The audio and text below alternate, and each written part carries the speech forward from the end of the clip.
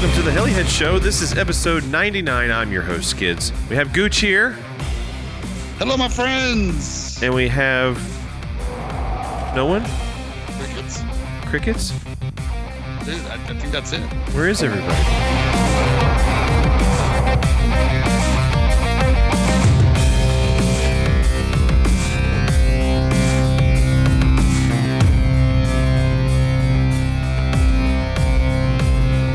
Dude, what happened to our 400 hosts, Kevin?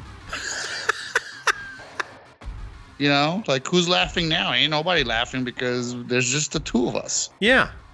I mean, they say we have 400 hosts, but look at this. We're down to 2. Yeah. Yeah. I mean, dude, labor shortages, man, I tell you. Right? You know? It's those people screaming for $15 an hour. That's what it is. So is that what Chris asked for $15 an hour? We told him, no. That's you right. get $10.50. That's right. Oh man, what are they doing? Like, are they on a date or something with each other, on a boat, on a tube? What's going on? Do we know? I think that'd be a good assumption that they're on the tube together, holding hands with a case of beer, Bud Light. Heat soaking their OS 105s, aren't they? Heat soaking their Bud Light. Jesus. Oh man, this is what they get. We keep trying to tell them, like, listen, you do not want to be caught not being on the show. That's right. You're gonna be made fun of. Lesson learned. Yeah. Cholo is like, man, I was trying to be there. But you guys are mean. You guys are just mean. Yeah.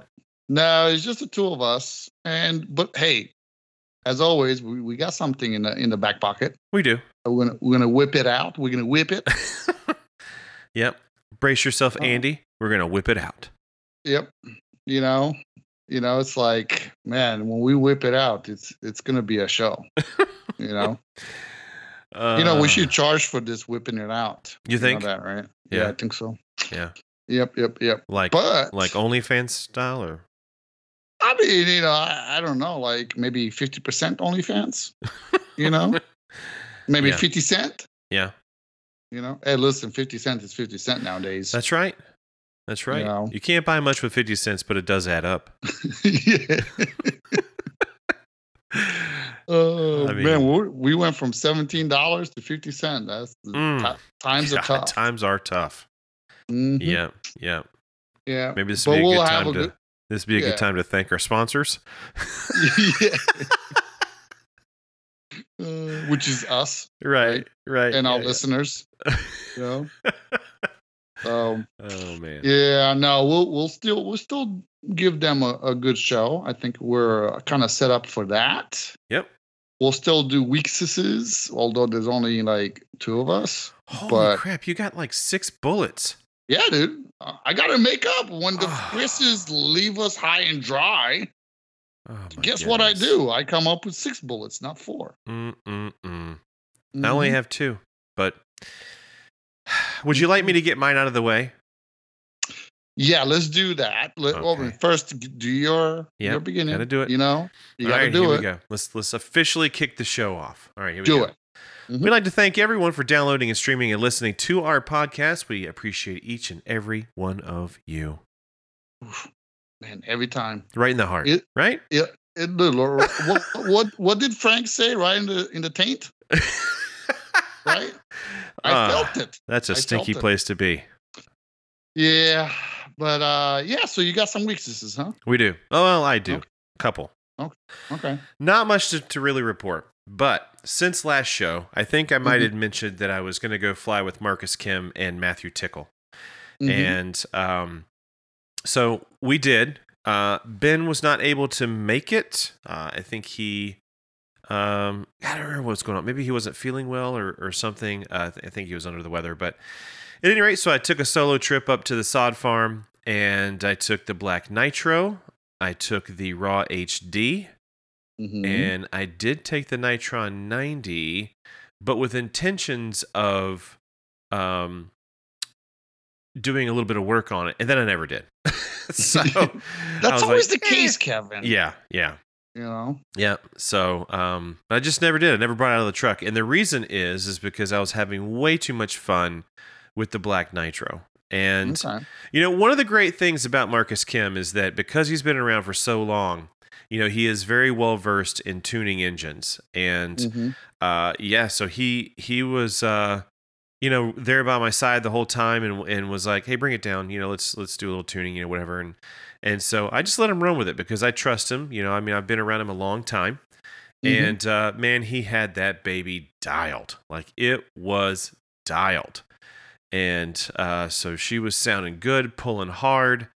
I Mm-hmm. did have I did get in the Rapid FB blades, the 690s. Mm-hmm. And yeah, man, that thing will tick-tock for days. It's insane, like, how fast you can get that thing tick-tocking with those blades. So I am not sponsored by them, but if you're looking for a nitro blade to experiment with, that's the one. Go for it. Okay. Yeah, so a lot of fun. I did fly the Raw HD. Unfortunately, it sounded like a bag of gravel was inside the 105. It sounded horrible. It was doing weird things where it would drop an RPM and wouldn't recover, even if I was out of the throttle. And then all of a sudden it would pick back up, and it was just doing weird, dumb stuff. And it's been doing weird, dumb stuff since I got it from Chris Barnes. Not blaming Chris Barnes, just saying it's been doing dumb stuff. And so I have a feeling at this point that we may be dealing with a bad Neo, maybe. I don't know. But I know we've been through 2 governor sensors, we've been through 2 throttle servos, and the only last piece, of course, would be the Neo. So I don't know, man. It's just doing weird stuff. But the motor is just shot at this point. The rear bearing is just fried, and it literally sounded terrible. Have you tried to run it on curves? No. Well, hold on. Didn't we do that with Todd in Miami? I No? don't remember. Yeah, I don't Right either. where because I think it doesn't mean that the Neo is still not like it might be the throttle servo port, Right. but I would say eliminate the sensor port being bad. Maybe he's got a bad solder joint crack, so whatever case may be, Yeah. and just run it on straight curves, like we used to, I guess you could call it, Yep. and just remove that and see if it's still acting out. Now, I trust. I mean, you've been doing this for longer than I have, and you know that don't let the fact that's on curves kind of fool you, right? Because it's going to react differently when you load it, unload it, so on and so forth, right?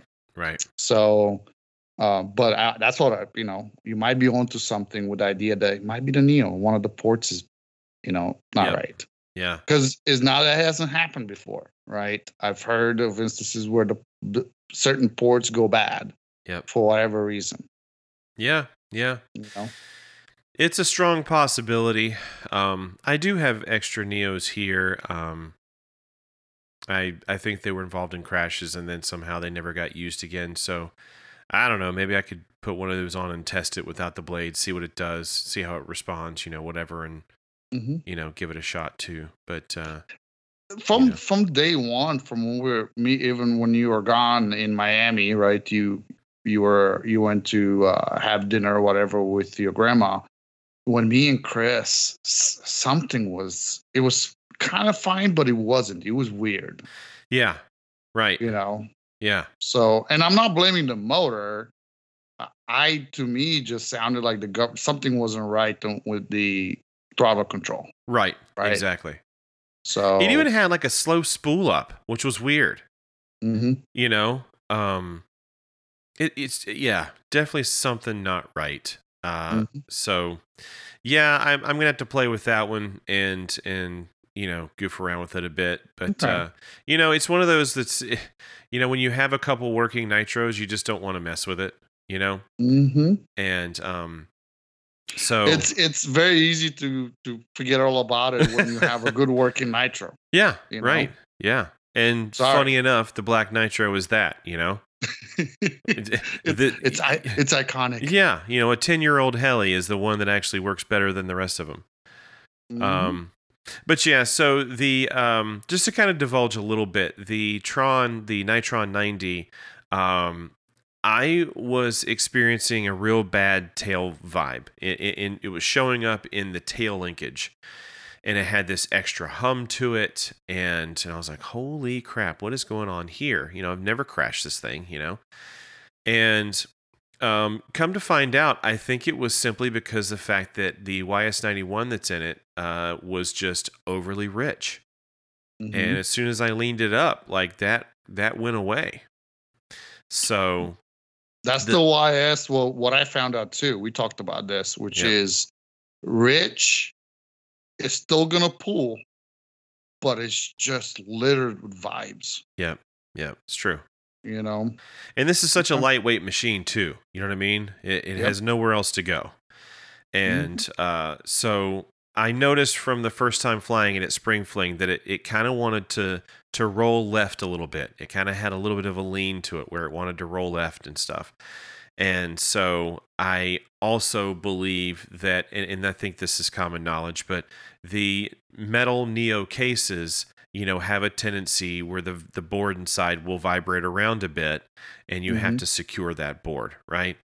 So even the plastic ones do that because they wear out. Right. So believe it or not, I was going to order one from across the big pond, but I refused to pay the prices. And it coincidentally, last night we were talking with some friends, right? And apparently Heli Direct had some of the Lynx cases. So I was like, you know what? Let's go for gold. And I just bought 3 of them. Mm-hmm. So those are en route. I think I'll just go ahead and change the case out altogether because those Lynx cases are actually really good. And haven't had issues with them in the past. So I'm going to change that out and see if that helps with it. It just doesn't feel predictable. And I know that Kenny and I have had many conversations, but it's really hard for him to, really know what's going on without seeing what it's doing or feeling what it's doing. So funny enough, Todd at Spring Fling, right? He was like, "Did you level the swash?" And I said, "Well, no, Todd." And he was like, "I can't fly it. Can't fly it. Not going to do it. Not doing it. Just here. No, it's not flyable." I said, "Todd, just fly it, dude."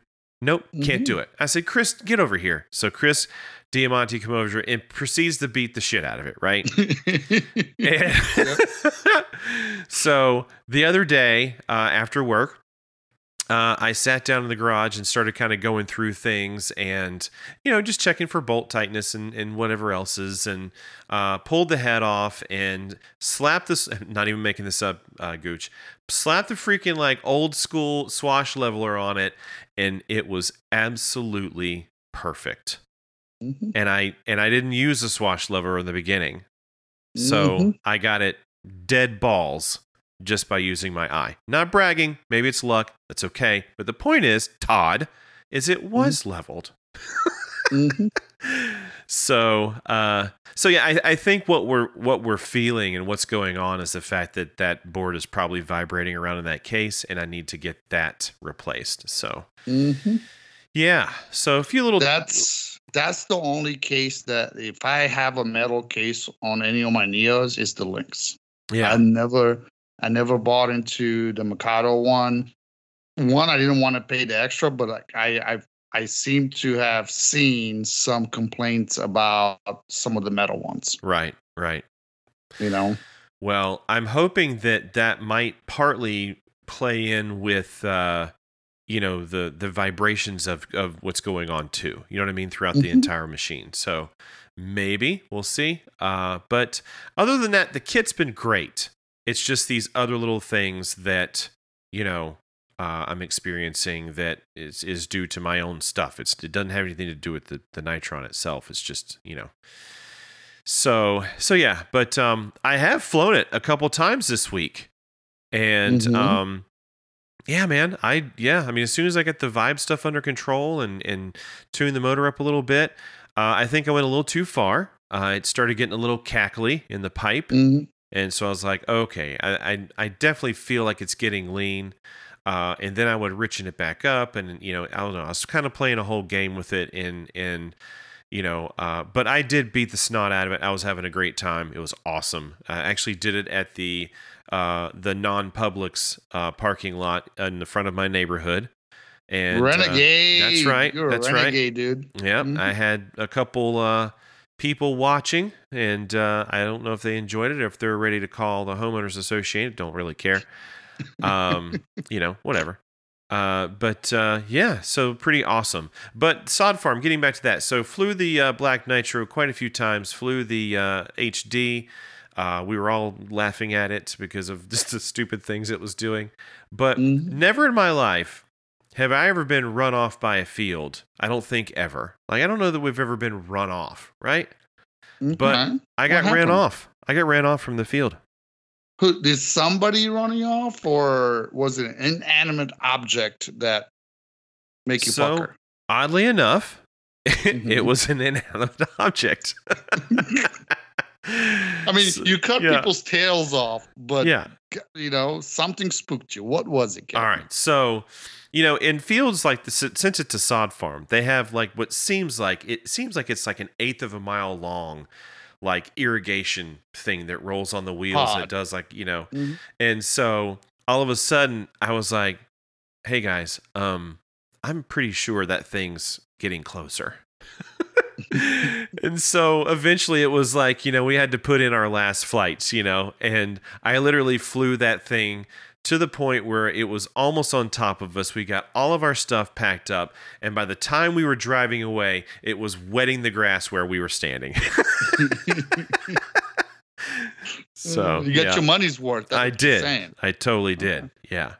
But man. It was good to see those guys. It was a lot of fun. We had a blast, and there was no drama. It was just having laughs and cutting up, and it was a lot of fun, man. I can't see Marcus in drama. Like, Marcus in drama just don't. Nope. He avoids it like the plague. He knows it exists. He's well aware. But yeah, he completely turns the blinders on, and I love it, because it ends up being a good time at the field, So pretty awesome. I like it. Yeah. What else? That's you got something coming soon? Ooh, so I think I finally got the we've already talked about it, but I think I finally got the notification that my 580 raw nitro is on the way. Yes. Okay. Yeah. Okay. So when is Tom Shin getting his? Because I thought we were doing a Trandom team of raw 580 nitros, right? Is that what something? Yeah, right. Isn't that what we're doing? I think so. Yeah. Cutting tails, heads, whatever. Here's how we'll do it. He can just borrow one. If he doesn't buy one, he'll borrow one. Okay. We'll figure it out. Yep. Pass the transmitter. That's right. We just don't tell him which one is which. Yeah. I mean, I know it's a little ways off, but, I'm already prepping for fall pull. Okay. I mean, we need to Trandom the couch on fire or something. We should like what would be a good team name? I don't know. The Trandos or something like the weird. Trandos. Yeah, it sounds. The Trandos. Yeah, something. It's weird. Yeah, we'll come up with something. Fuego maybe. Fuego is fire, like the Trando Fuegos, or I don't know, something. I don't know Spanish. I just know the one word. Get Bill Ann to video it. That's it. Yep. So we need Bill. Hey, but I did throw out the invite to Mitch Booth. I was like, don't you block off your calendar on the early November. Mm-hmm. So we got to get Mitch Booth out there. I'll drive with him. Yeah. Have the camper. We'll set the campers up by each other. And I told him, I was like, if I go and I have the PTO time off, I might show up like Tuesday night or Wednesday morning, something like that. Mm-hmm. Make it a long trip. I offered before to Mitch. I said, dude, we'll take mine. Yeah. Small, like we got a place to lay our head, and it's it's not 40 feet. It's a lot less, and he just needs to buck up and say, let's do this, Dan. Right. Mm-hmm. Yeah. So okay, be a good time. All right, that's all I got. That's it. You don't have an extra bullet? That throw me something. What else? I cleaned up the garage. How long did it take you to organize and clean up your garage? Oh my gosh. Yeah. So we got some of those like cabinets, right? And it's really and truly, it's just to hide my junk. And then how you do it? You just buy cabinets to like shove shit in. You shut the doors. It was funny because like every hour they gave us a picture of another cabinet, same cabinet but another cabinet, and be like, "Yep, I hit up some more stuff." Yeah, that's right. I didn't want to even dare you to open up one of those cabinets. Yeah. So we're breaking out the screws and stuff. And I whip out my little bag of Loctites, and Dottie's like, "Are you really gonna Loctite this thing?" I was like, "Bitch, I'm Gowie gluing this bitch together, okay?" Oh my god! So that shit ain't coming apart, bro. It doesn't have a YS in it. Or unless you were planning to put YS motors to store them in there, but like, listen, I'm not taking any chances. This thing vibrates sitting there. Yeah, dude, I've got like a box of YS in there. Okay. Is that, I don't know if that counts or not. Well, yeah. Let's just say this way: if it ever encounters a vibrating motion, that's right. It's good. It's good. Yep. Mm-hmm. Yep. All right. So anything else? Or that's it? I think that's it, man. My turn, huh? Yep. Do it to it. All right. So I'm going to start with something so I don't think I talked much about the blade scrape, right? The blade scrape Fun Fly. I don't think you did last time. Yeah. I think I touched on it, and, I just, kind of wanted to, like, twofold. One, once again, just super thankful for having been invited and I got to go. Yeah. Second, we kind of the Heliheads. We got asked that the Heliheads sponsor, right, the blade scrape competition. So they had a blade scrape competition, and part of it was that there was a couple of guys that actually took part in that, competed, right? And we promised them hats. Well, at the time, the hats did not come in time because it was kind of, I don't want to say last minute, but by the time I ordered the hats and everything else, they were late to show up. And I had one more thing that I was waiting on before I ship them out to the winners, the participants, the hats. For first place, I had our good friend Jimmy Bobby. Jimmy Bobby. Yeah. Billy Shaw made me a little plaque, laser engraved plaque with a blade scrape first place winner. That's awesome. So I got that from Billy. Yesterday? I met up with him late at the field. I got that, so I'm going to start shipping out. So by the time the show airs, if not all of them, but most of the hats should be shipped out to the competitors. So super thankful. First year event in Ohio. I plan to go next year because it's only about 2.5 hours for me, but awesome atmosphere, amazing field. Dude, there's nothing to scare you off on that field. Like the closest building was probably a mile down the road. Oh, wow. So freaking amazing. Super thankful to Kyle, Gary Williams. I think they were kind of like the organizers. They're the members of the club. Actually, Kyle Spiels is the president. So, yeah, definitely. Wow. They're kind of the organizers / part of the club board. So, look it up, and I just want to tell people if there's any other events that might want like the Heliheads to kind of run the, Saturday midday competition, even if it's an auto competition, whatever, let us know, let's start discussions and see if we could, if we're attending, if we could put something together, as a super thankful, a podcast host. So get in touch with us. Okay. So I'm working on that. Now, hold on before you. So let me get this straight. You guys now have the Throwdown. Yep. Cincinnati. Yep. And now Blade Scrape. Yep.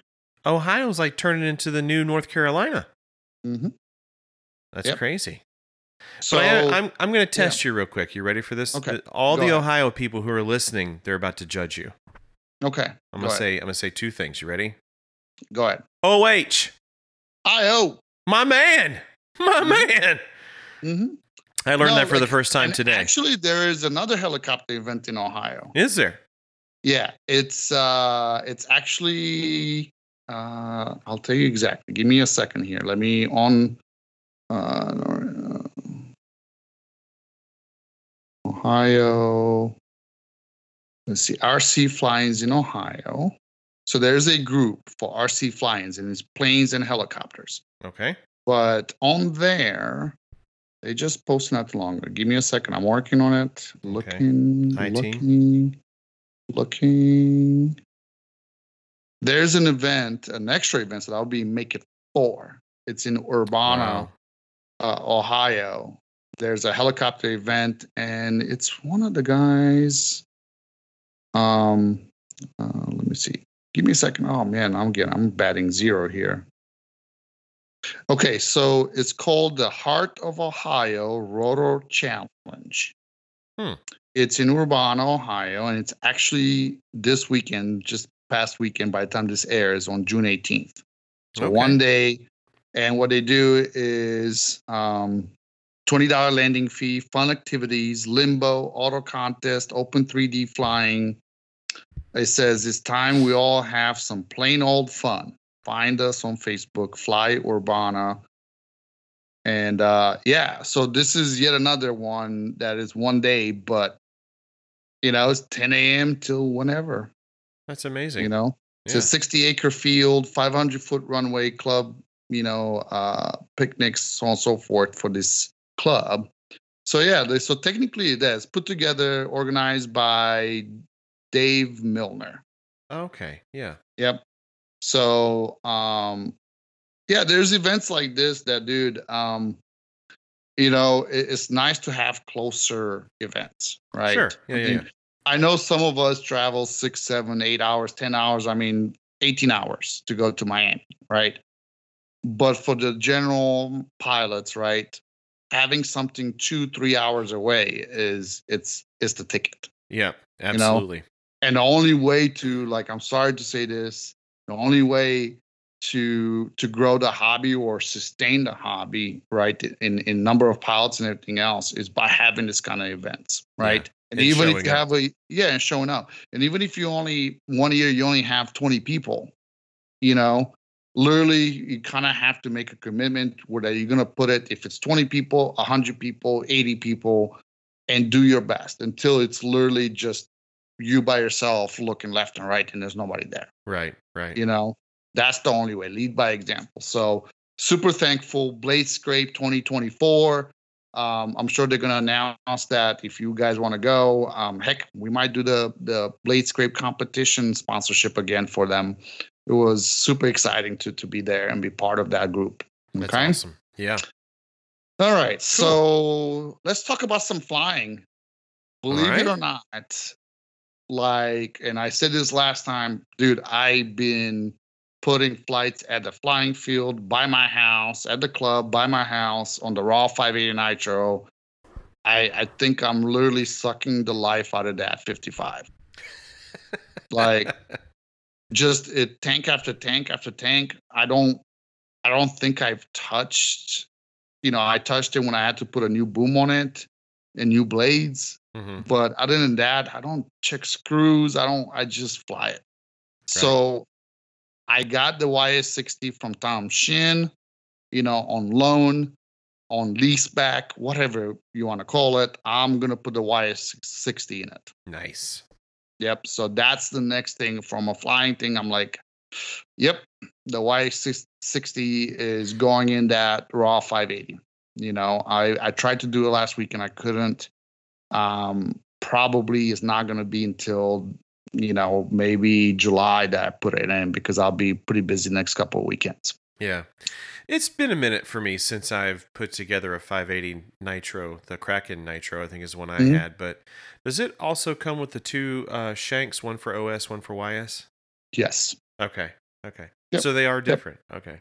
Yep. It's been a minute since I've messed with those. Yeah. So that's the other thing, is I have to look for my YS shank adapter. Yeah. I don't know where it's at. I kind of looked for it. I'm like, you got to open up the box. Hopefully it's in the box. I don't know. Yeah. So, hey, Kevin. Yeah. Guess what's on the way? Oh, boy. Here we go. What did you buy? So the Kyle Stacy 3-blade is coming. Oh, nice. Okay. So Bert shipped it out. So what's the plan? Because who wasn't going to take advantage of 30% off? But wait, you already have a 3-blade. Well, yeah. Hey, Kevin. Oh boy, here we go. The HD frames to turn that electric Kyle Stacy that's on the way to a Nitro. Oh, snap. Are also on order with Keith. Oh, wait. I think there's something. I feel that there's something else coming. Hey, Kevin. Oh, here we go. What else did you get? I got a box. Yeah? Yeah, it's like a crab noodles kind of box. Crab noodles. Huh. Yeah. Interesting packaging technique, but from let me scroll down here. You use like a Chinese to-go box or something? Yeah, you know. Okay. So from our good friend, hell yeah, in all the way out in Arizona. I met him in Arizona, the Arizona Fun Fly. Okay. And in the beginning is like I thought I kind of put a name to the face that I knew who he was, but it was he kind of lined me up. We start talking because he posted for sale for that Nitro that I'm gonna convert. An OS 105. Are you heat soaking me now? Dude, he put up for sale a YS 120 SRX with a Hattori pipe. What? No way. And, fuck's sake, what did I get myself into? Because with that, in that package, he literally has a second 120. There's like, a couple of things that are missing, but I have like brand new crankcase, like pretty much almost a brand new motor. So, do you have enough to make two? Close. I think what I'm gonna do is, the one that it's pretty much in one piece. It even came with the carb, the OS carb, and the Gregor adapter. Nice. Like it's really ready to rock, to drop in. I'm gonna open it up, just double check, that everything kind of looks good. I think it's got like new parts. It's got spares it came like brand new and packaged spares too for like rings and stuff. I think I have a spare sleeve and piston. So then that means, hey Daniel. Hey, what's up, Kevin? I got a YS 122. So that's the plan. I'm going to take a look at it and make the assessment, kind of what we have going on. And, like I think I asked you and Tom, I'm like, would you guys be interested, Yeah. Because I ended up being like, I think I paid them, a little bit over $600 for more or less 2.5 motors, maybe 2 3/4 of them, motors and a pipe. Right. So, yeah, like we could figure out, what's fair for 3/4 of a motor. Yep. Sounds good. So yeah, like I'm super excited. Obviously, I still need to get the tank, the clutch stack, and the mounting brackets, like the motor mounts. But yeah, so I think just buy the Kraken Nitro conversion. Yeah, so that was the other thing is I could just buy that and be done with it. So I just haven't had a chance because I was gonna just obviously give Bert the call and be like, hey, can you order one of these for me? Yeah. Because in the frame part of it, you can just give to Diamante since he still has the Kraken Nitro. Yeah, so that was the plan. I was like, with the frames, I could just pass them along. Right. No hard feelings on that one. Yep.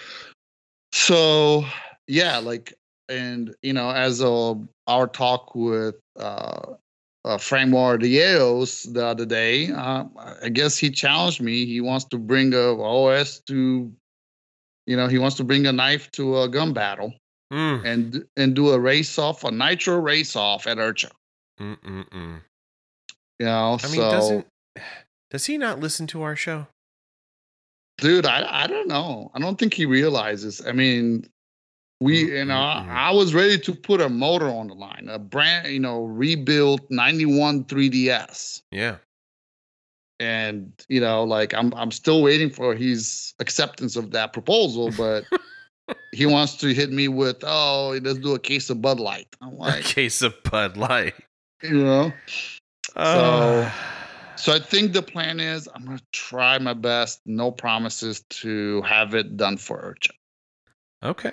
If not, I really the next thing would be Hell Extravaganza. Yeah. So best case scenario, Urcha. Worst case scenario, Hex. Yeah. So working on that. I love it. Yeah. Let's see. This past weekend, obviously, by the time we release this, I'm going to Father's Day Fun Fly in North Jackson. Awesome. It's going to be both, helis, planks, drones, whatever you want to bring. As long as you're MA, you literally no landing fee, just donation. If you want to donate something to the club, we're going to go and do some flying. I think I'm going to bring a heli and one plane and just go have some fun. I'll have my son with me, we'll have some fun. He's already he started. So Zach actually, believe it or not, started that he's starting to put his wish list for what color helicopter he wants to include orange blades, green canopy. So I don't know. I think he's following in his dad's footsteps of being Gucci. Right. Nice. I don't know. Yep. So let's see. Last thing I have, we're getting close, and I know there's one event that I know of that's coming up after we release this episode, and it's the event down in North Carolina. Yep. Do you want to Dragonfly? Yep. Dragonfly? What is it? June 20. Yeah, June 23rd through the 25th, I think is what it is. Mm-hmm. Yep.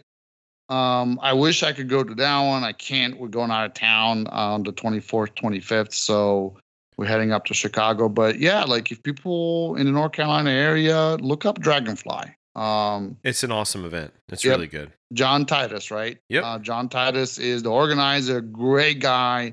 Yep. If you don't have anything to do, go make an attempt to go out there and just have some fun with these guys. Yeah, I was going to try and ride up for the day or something. It would be a long day, but I was going to ride up for Saturday. But then I got reminded that we have family things going on. So I was like, okay, if I have to. June is a wash there for me. But it is, yeah. I am holding it together because we're getting close to the Ohio Heli Throwdown. Yeah, so, boy. If you haven't seen it, on our event group, I actually released the first version of the flyer with all the sponsors we have to date. We are missing some that we didn't have the logos. Some I got reminded. So to give you an idea, Boros Design, Matt Boros is gonna support with some of his blades. Okay, so I need to get a logo and put his logo on the flyer. SMC Racing, which is those great batteries that we have started to see at some of the events. Yeah. They promised us a package that's going to be shipped out to me for the event. Nice. Mikado USA, I already have them on there, but Mikado USA, it's even got other brands like Scorpion and Maniacs. Got to put those on there, so I'm gonna make sure that I put those. But at the end of the day, it's going to be a great event. We're going to keep adding sponsors. I made a post, if anyone is willing to sponsor or is interested in sponsoring the competitions, right? So we're not just an event, a fun fly event. We actually do, kind of like, I don't want to say more important, but we do the throwdown, the 3D competition, which is actually judged. Usually we have somebody like Diamante, Matt Boros. Heck, this year, rumor has it we might even have Kyle Stacy as one of the judges, right? But these competitions, like this year, we're doing the 3D competition has junior class, sub 18 participants. As of right now, I'm looking at 5 sub 18 participants in the throwdown competition. That's awesome. Yep.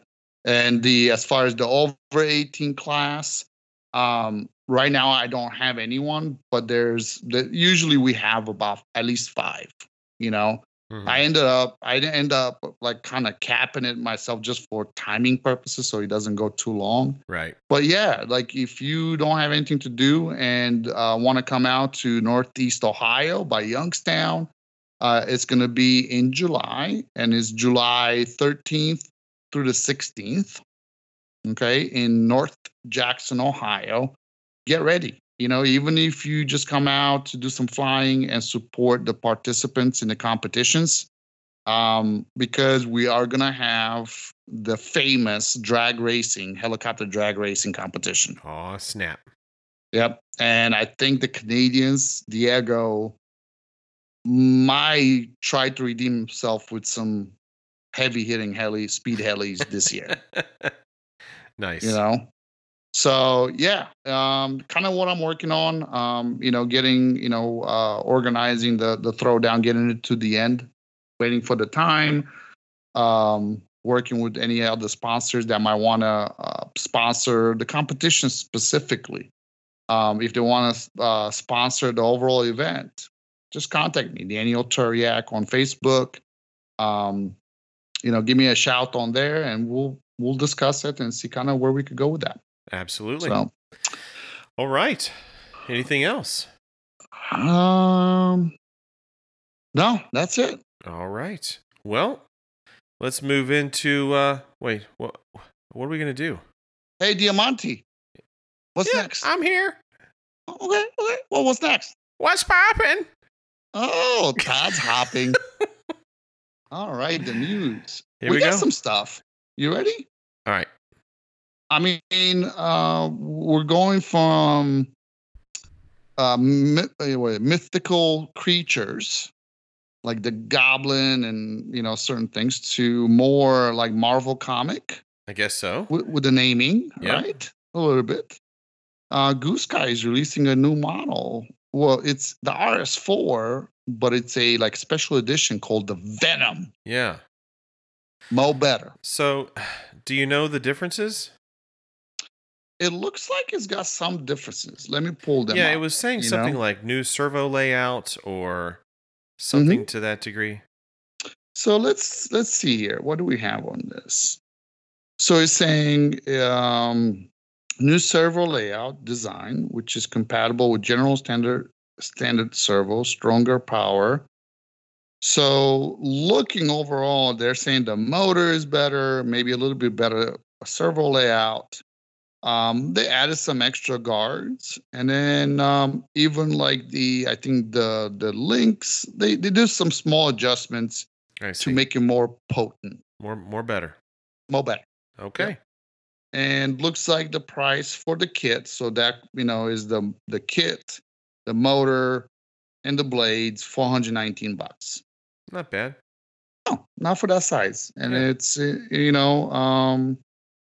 it's got some cool canopies. They kind of changed it up a little bit, playing a little bit with the good old red, white, and blue. But they also have the green, and then they have like a purplish type canopy scheme. But they're just making modifications, trying to catch the eye of some pilots with it. Yeah. Mm-hmm. Let's see here. TB40, another 400 size heli. Yeah. We got a little bit of information on that, but no price yet. And what was the blade size on that? So it's saying 370 to 400, and then with an 8mm shaft. Okay. So what I was just wondering was, is the old, what is it? The 470 Dominator, right? Yeah. For some reason, I know you and I were briefly talking before the show, and when we said 470, I think I was assuming that it was like near 500 class, but that's not really the case. No. Yeah. Mm-mm. So really, the Dominator 470, right? They had like the 470 LM, but like let's just take the 470 LM. Right. That one was Dominator 470 LM. The blade on that one was, let's see here. So it's 380. Yeah, so length 705, main blades, where we at? Yeah, 380. So this one has a range. So why can't Rather than why can't it just be the TB35 then? I don't know. Isn't this They've been doing this for years. Yeah. I mean, as long as I remember, they'd be like, the Gaui NX4, right? Yeah. And it's like, it was more like an NX4.5 or 4.25. Yeah. I don't know why. Because it I ran don't know up to how 470 blades or something like that, right? Yeah. Yeah. Where the T-Rex, for my T-Rex 500s that I had, they weren't 500s, they were 425. That is a T-Rex 400. Yeah. So TB40, you would think that it would be a 425 at the very least. And it's not. It's actually a 380. Yeah. So interestingly enough, not direct drive. I'm okay with that. I don't think at that size, like I don't know at the end, like I think they looked at the path of least resistance and least cost. Yep. Right. So if anything, because if they came out with a direct drive too, it's like, here we go. Like everybody, is copying everybody else because now everybody's going to direct drive. Yeah. So it probably comes with the motor, I would assume. Yeah, I would hope so. I mean, Align, they probably still have a bunch of Dominator motors from the 470. I mean, let's be honest. That's a strong possibility. Yeah. So it probably comes with blades, comes with the motor, and then you buy the rest. Yeah. So, hey, you never know. I mean, their ESCs are rebranded Hobby Wing, right? Some of them. So I wouldn't put it past them to come out with take the Hobby Wing 80, do something Align 80, and do a combo. Yep. With the B-Stacks and everything else that they usually do. Right. Looking at the pictures, it looks like they, although it's not clear, I think they're gonna have Align servos, for it. Wouldn't doubt that. Yep. Yep. Are those micro or are those mini? Do we know? I did not. Hard to say. Yeah. Not yet. I don't think we have that level of description yet. Yeah. Looking at it, they might be on the micro size, and then the tail it's a mini. Because if you look compared to the motor, right, it's kind of, from pictures, it's kind of hard to determine, but I have a feeling it's going to be micros. Yep, I wouldn't doubt that.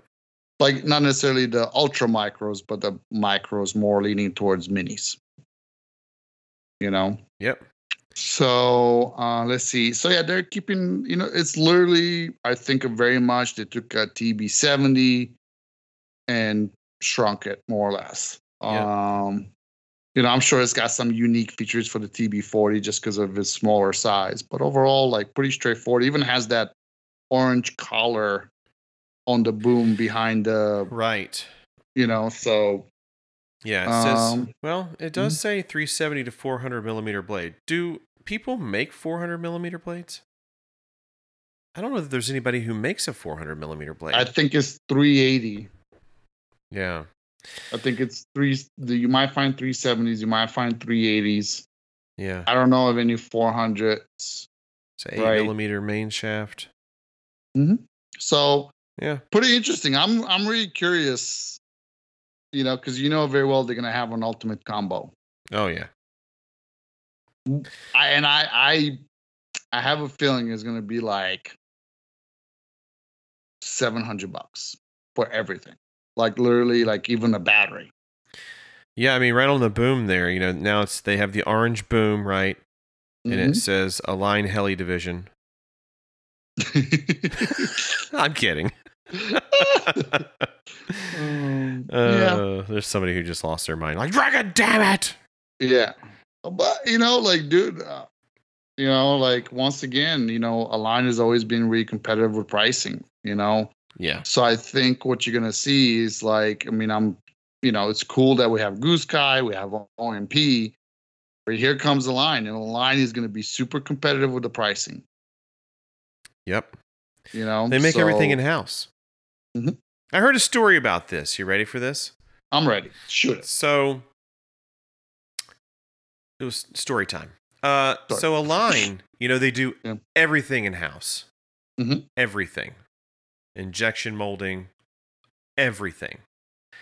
So what I heard was, little story time, is that they can be at the field. And there was a time where they had, and I don't remember which model it was. Maybe it was like the T-Rex 600 or something. But when they were doing the testing of that model, there was a one-way problem. Mm-hmm. So the guy said, "Give it to me." And he drove back to Align. And 2 hours later, he came back with a new one-way, redesigned, ready to go for testing. Mm-hmm. That's pretty incredible.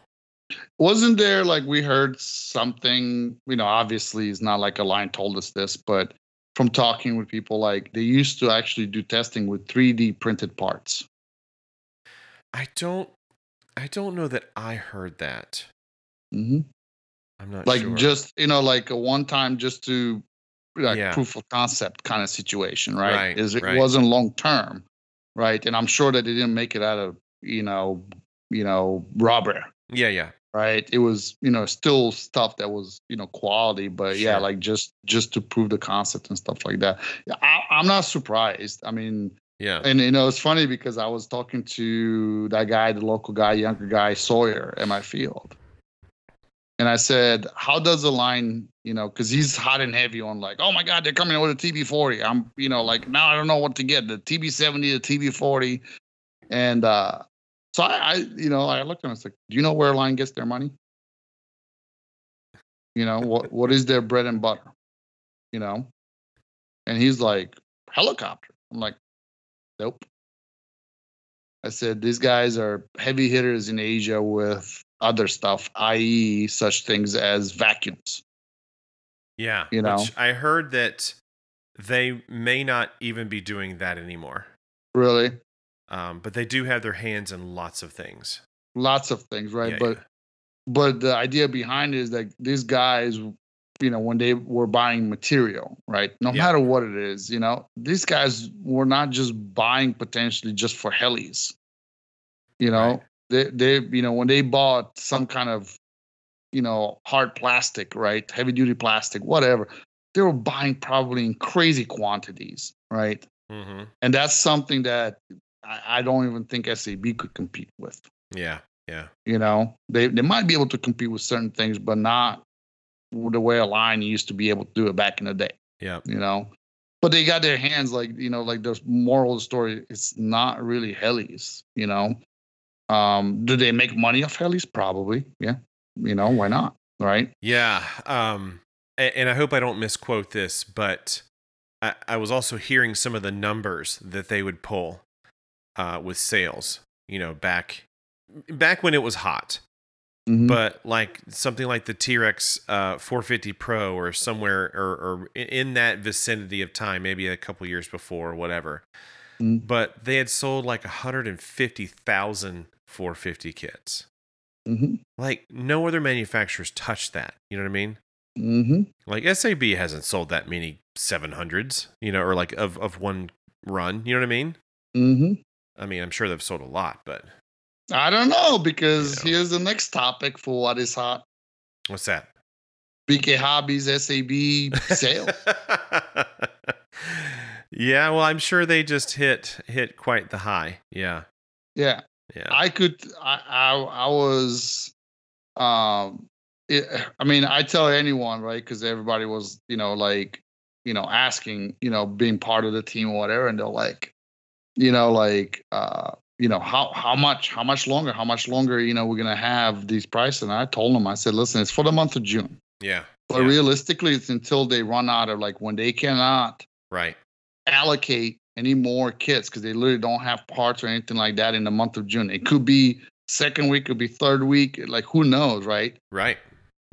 When they run out, they run out. And it's done. I think, Bird kind of, Camera or BK Hobbies kind of hinted that you better go grab something now because it sounds like allocation is getting slim at that price. Yep.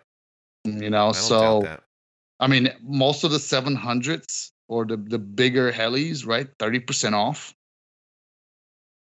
You know, so yeah, it's crazy. It's crazy. You know, now I know like the orange scheme, some of the smaller helis are only like 10%, but dude, a 700 raw, like the stock scheme or the original, the OG scheme for the raw 700, right under $700. Yeah, it's insane. Yeah, and that's pre-shipping. Right. I mean, I if I had to guess, I think that and the Puma were like, huge numbers. Oh yeah. So yeah, BK Hobbies SAB sale until supplies last. Like if there's stuff in stock now, you better go get it. Yep. Because rumor has it from BK Hobbies is that once it goes, there's no more allocation, meaning everything they have on hand, it's not going to go back into pre-order because there's no more allocation. So right. Yep. Get it while it's hot. Mm-hmm. Get it while it's hot. Yep. So speaking of hot, what do we got next? You want me to intro this with a little bit of intro music? Yeah, let's do it. Let's let's get in the mood. Let's get in the mood. So let's see if people guess what this is just by the intro. You ready? Here we go.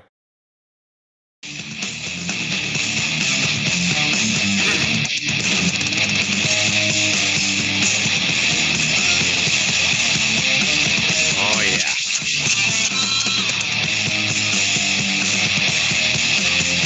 So who is it? What are we going to talk about? Not Bill's punching little babies in the face. Close. I mean, I don't know if he punched Kevin Dover in the face. No, I seriously doubt he did. Kevin Dover will probably kick his behind. Yeah, but yep. So have you seen that the Bill and video that he released? Thanks to Kevin Dover. It's a video regarding the FR Sky X20 integration with Icon. It's pretty cool, man. I'm being overly picky here when I say this. Mm-hmm. I wish it was more graphical, I guess, as opposed to just, you know what I mean, being like looking like line code. Mm-hmm. You know what I mean? But still, it's very cool. Yep. Yeah. So what it is, it doesn't seem like you have to move the sticks in the corners or do something crazy. Like literally, you scroll because the X20 is touchscreen. You scroll all the way to the left or to the right, however you want, like to one of the sides of the menu. Yep. And then you have the icon, brain, emblem. You click on it, and then it has like 14 pages. Yep. And you go from page to page, scroll, click, change the setting, whatever it may be, either centering, either, orientation of your swash, whatever case may be. Right. You could do all of that and then just keep going through the pages until it loops back around. Yep. And then when you're done, return, boom, you go back to flying. You go back to flying. Yeah. As it should be. Yep. So very simplistic visually, but I think they're getting close to getting close to being able to make it fairly easy, even for a dummy like me to be like, okay, that's not hard to go through the menu and do integration right there on a radio for your flybarrels unit. So yeah, go ahead. Finish your statement there. I'm going to look something up here while you do it. So, very cool touchscreen, radio icon. I think Icon has been around and Brain has been around. Their, I guess, menus and settings and everything else. They've been around for a long time. I don't believe it's hard. I think the hardest thing in the past was when you had to carry your laptop with you, but it seems with the X20, it's kind of like a thing of the past.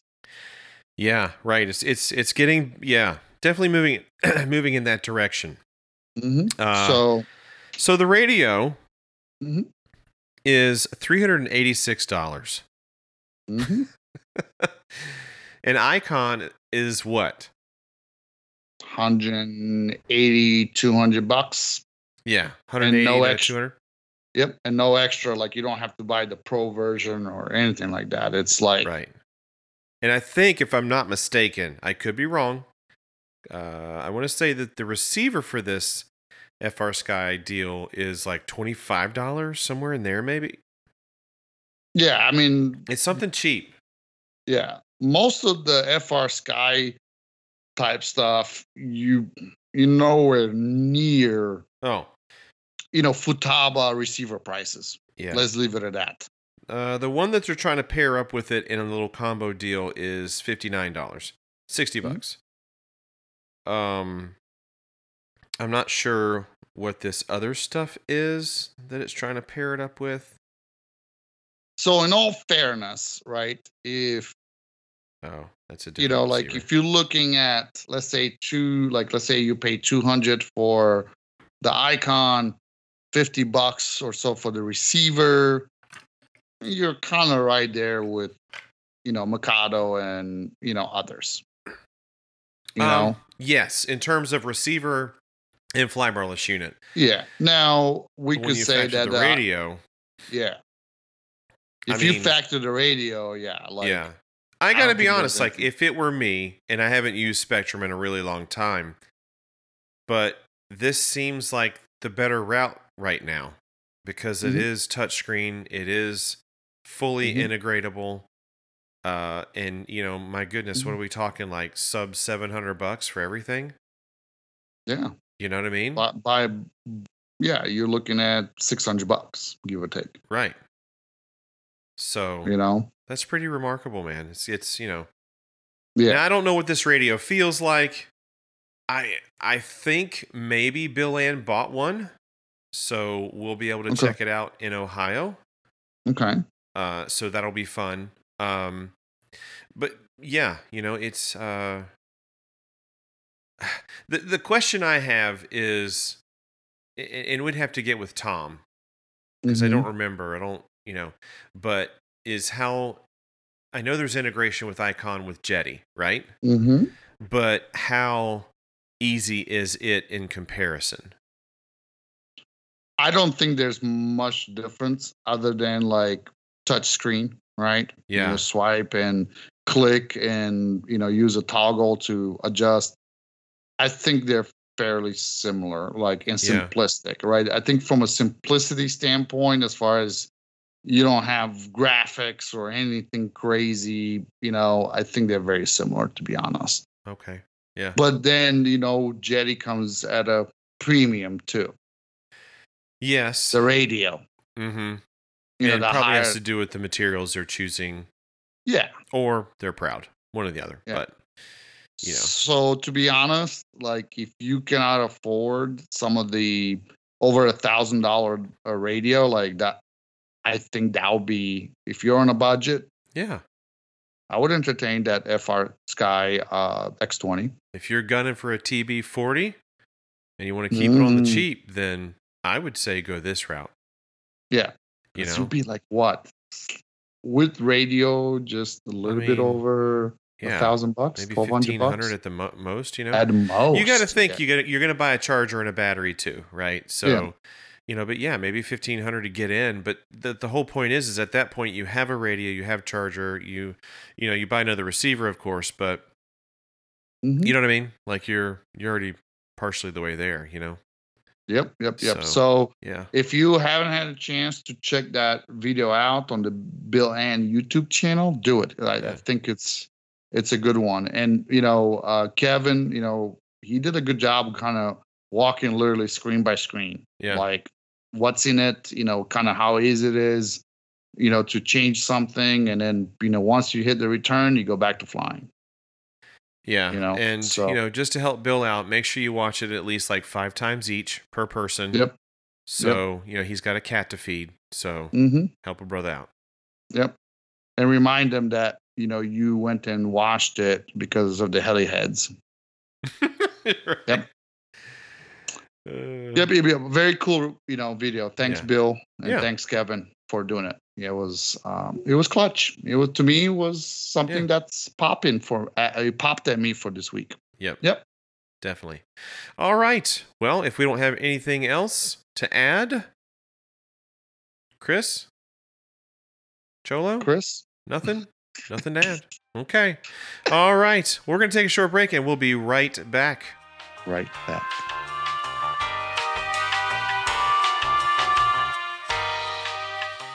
Hey, Coach. What's up, big girl? What battery you running that 3-blade monster of yours? Oh, the Trinasty? Oh, nothing but the best. Maniacs. What type of head speed you running? All the head speed, 2500, baby. Full send. Maniacs!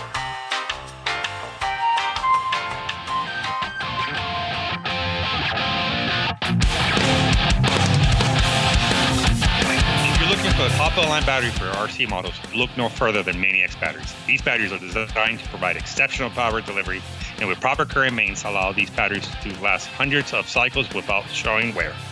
And thanks to their low internal resistance, Maniacs batteries stay cool even under full load. And with a USA service center and a 1-year manufacturer's warranty, you can be confident that you're getting a high-quality product that will outlast the competition. Still included is the 6-month crash replacement discount off 30% off MSRP. Give them a try and see for yourself why they are the go-to choice for serious RC modelers. Maniacs!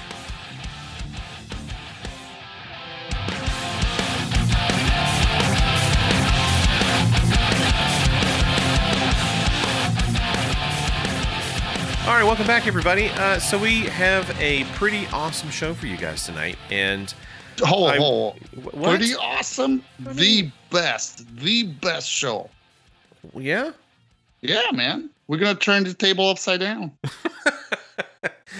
It is a good one. It was very cool to have Joachim Etter come on to the show and hang out with us. You're gonna tell us a little bit, like a slight, a taste, smidger, yeah. So he is from Switzerland, so that makes it very difficult to do shows like that. Even same thing with Simone. Mm-hmm. So we had to record on a Saturday.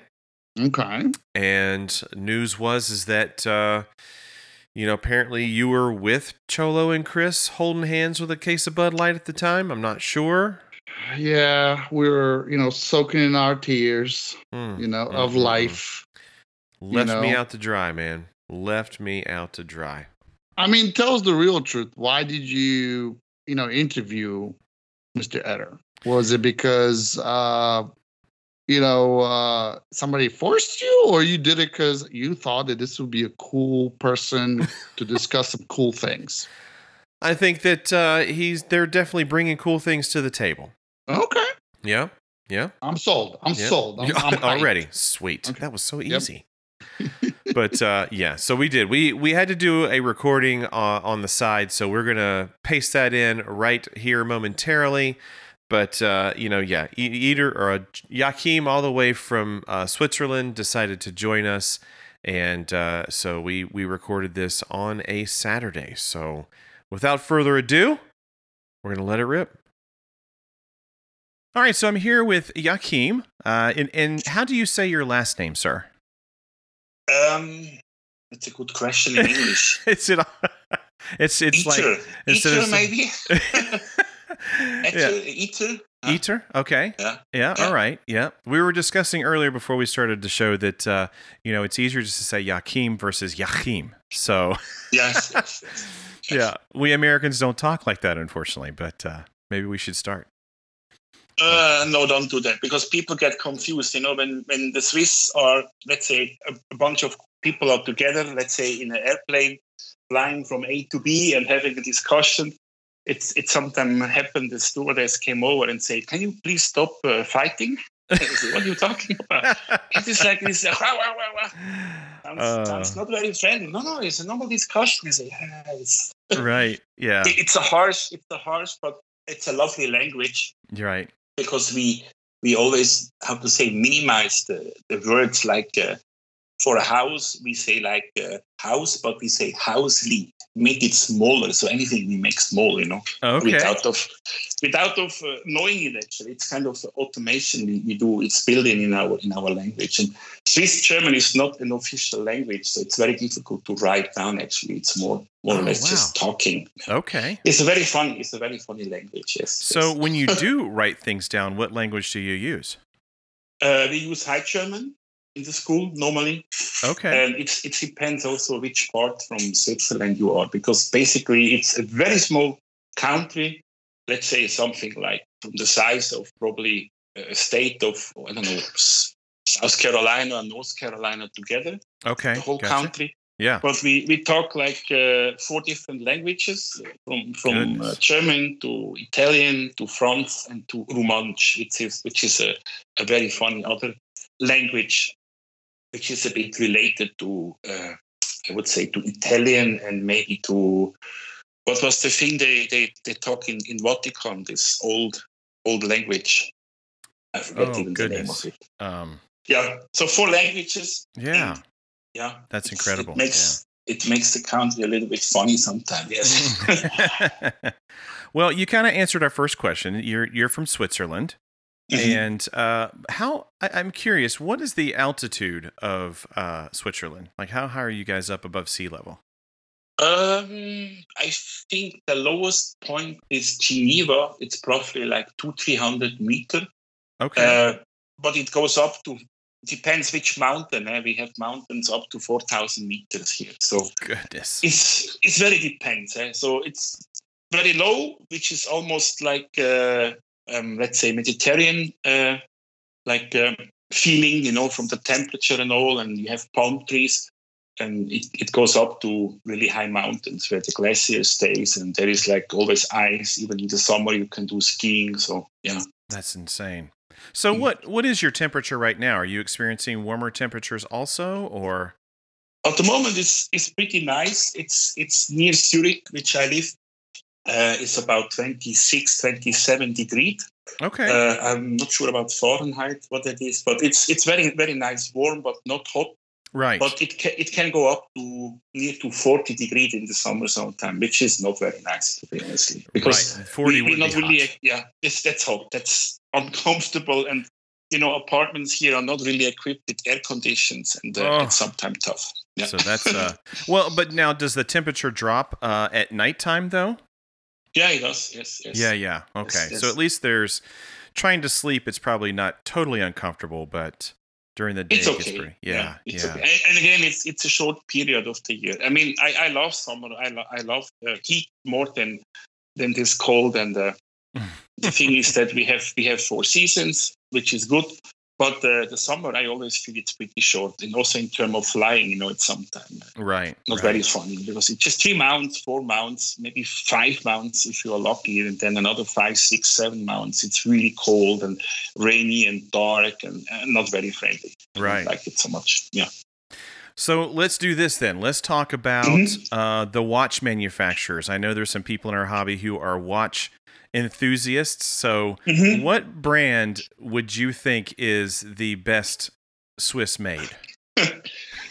That's a very difficult question. Believe it or not, but many Swiss people do not even own a watch like made from Switzerland. Is that right? Yeah, I even myself, I do not have any Rolex or Omega or Tag Heuer or I think there's about 200-300 watch companies in this country. But the big players like Rolex or like Omega and IWC and all these names, Rado, right? They're famous. But then we have the really luxury stuff, which are small family businesses. They do maybe 10 or 20 watches a year. Oh, wow. But, one of those they are mechanical masterpieces, really masterpieces. But the cost is, I would say, near to $1 million or even more for one watch. Yeah. So not for me. Yeah. Not for us. But they're amazing. I have looked at them. Sometimes they are small expos and really beautiful watches. Extremely small mechanical details, very accurate. So it's like this Swiss are famous for this really accurate small mechanic stuff and watches. Yeah. But I think a cool watch is IWC in my point of view. Yeah. It's an old traditional watchmaker, and they use really nice advertisement on the airport. Sometime when you landing and you see these advertisements, it's doesn't maybe fit in nowadays open culture, and nobody can be offended and else because it's a man watch, So they do the advertisement also a little bit based on man hobbies, something like.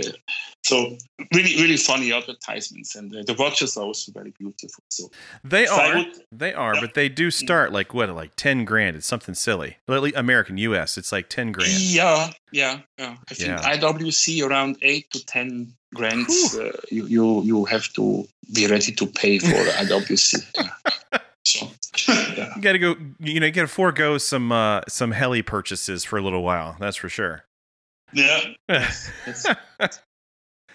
Goodness. Well, that's super cool. Yeah. I've always wanted to come visit. I think my wife has visited Switzerland. That was before we were just starting to date, and she was taking a trip over to there and a few other places. But maybe one day I would definitely love to come and visit Switzerland. That's on the bucket list. I think it'd be fun to come and see the Alps. Let me know, and I can give you some secret tips, like where not the tourists really go. Like the place today, I sent you a picture. There are very, very few tourists there. It's easy to reach. It's like a 40-minute drive from the city. It's like very nice. Yeah. Let me know. I can give you some hints. Absolutely. Yeah. Thank you. So Switzerland, you live there. So what do you do full time? For work? I try to explain. I work for an American company. It's a tough job. It's at Nasdaq rated, so you can imagine there's a lot of work always and pushing. And we work, also the company I work for, we do scientific equipments. Okay. I don't know if you know what the NMR is, nuclear magnet resonance spectroscopy, or you probably know the name MRI. Yes. This is more familiar. Okay.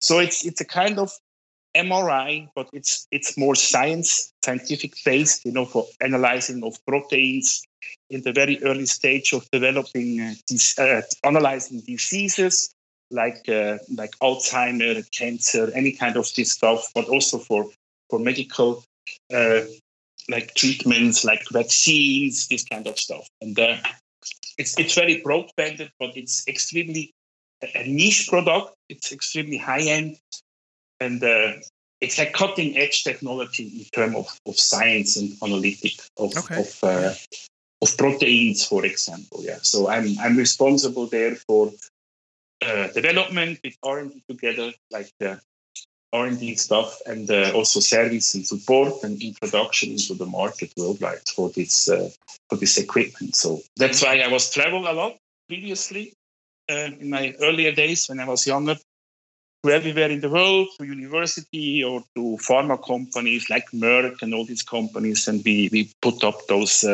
instruments and make it ready for the scientists to use and to search new drugs or searching solution out of cancer or diseases and this kind of stuff.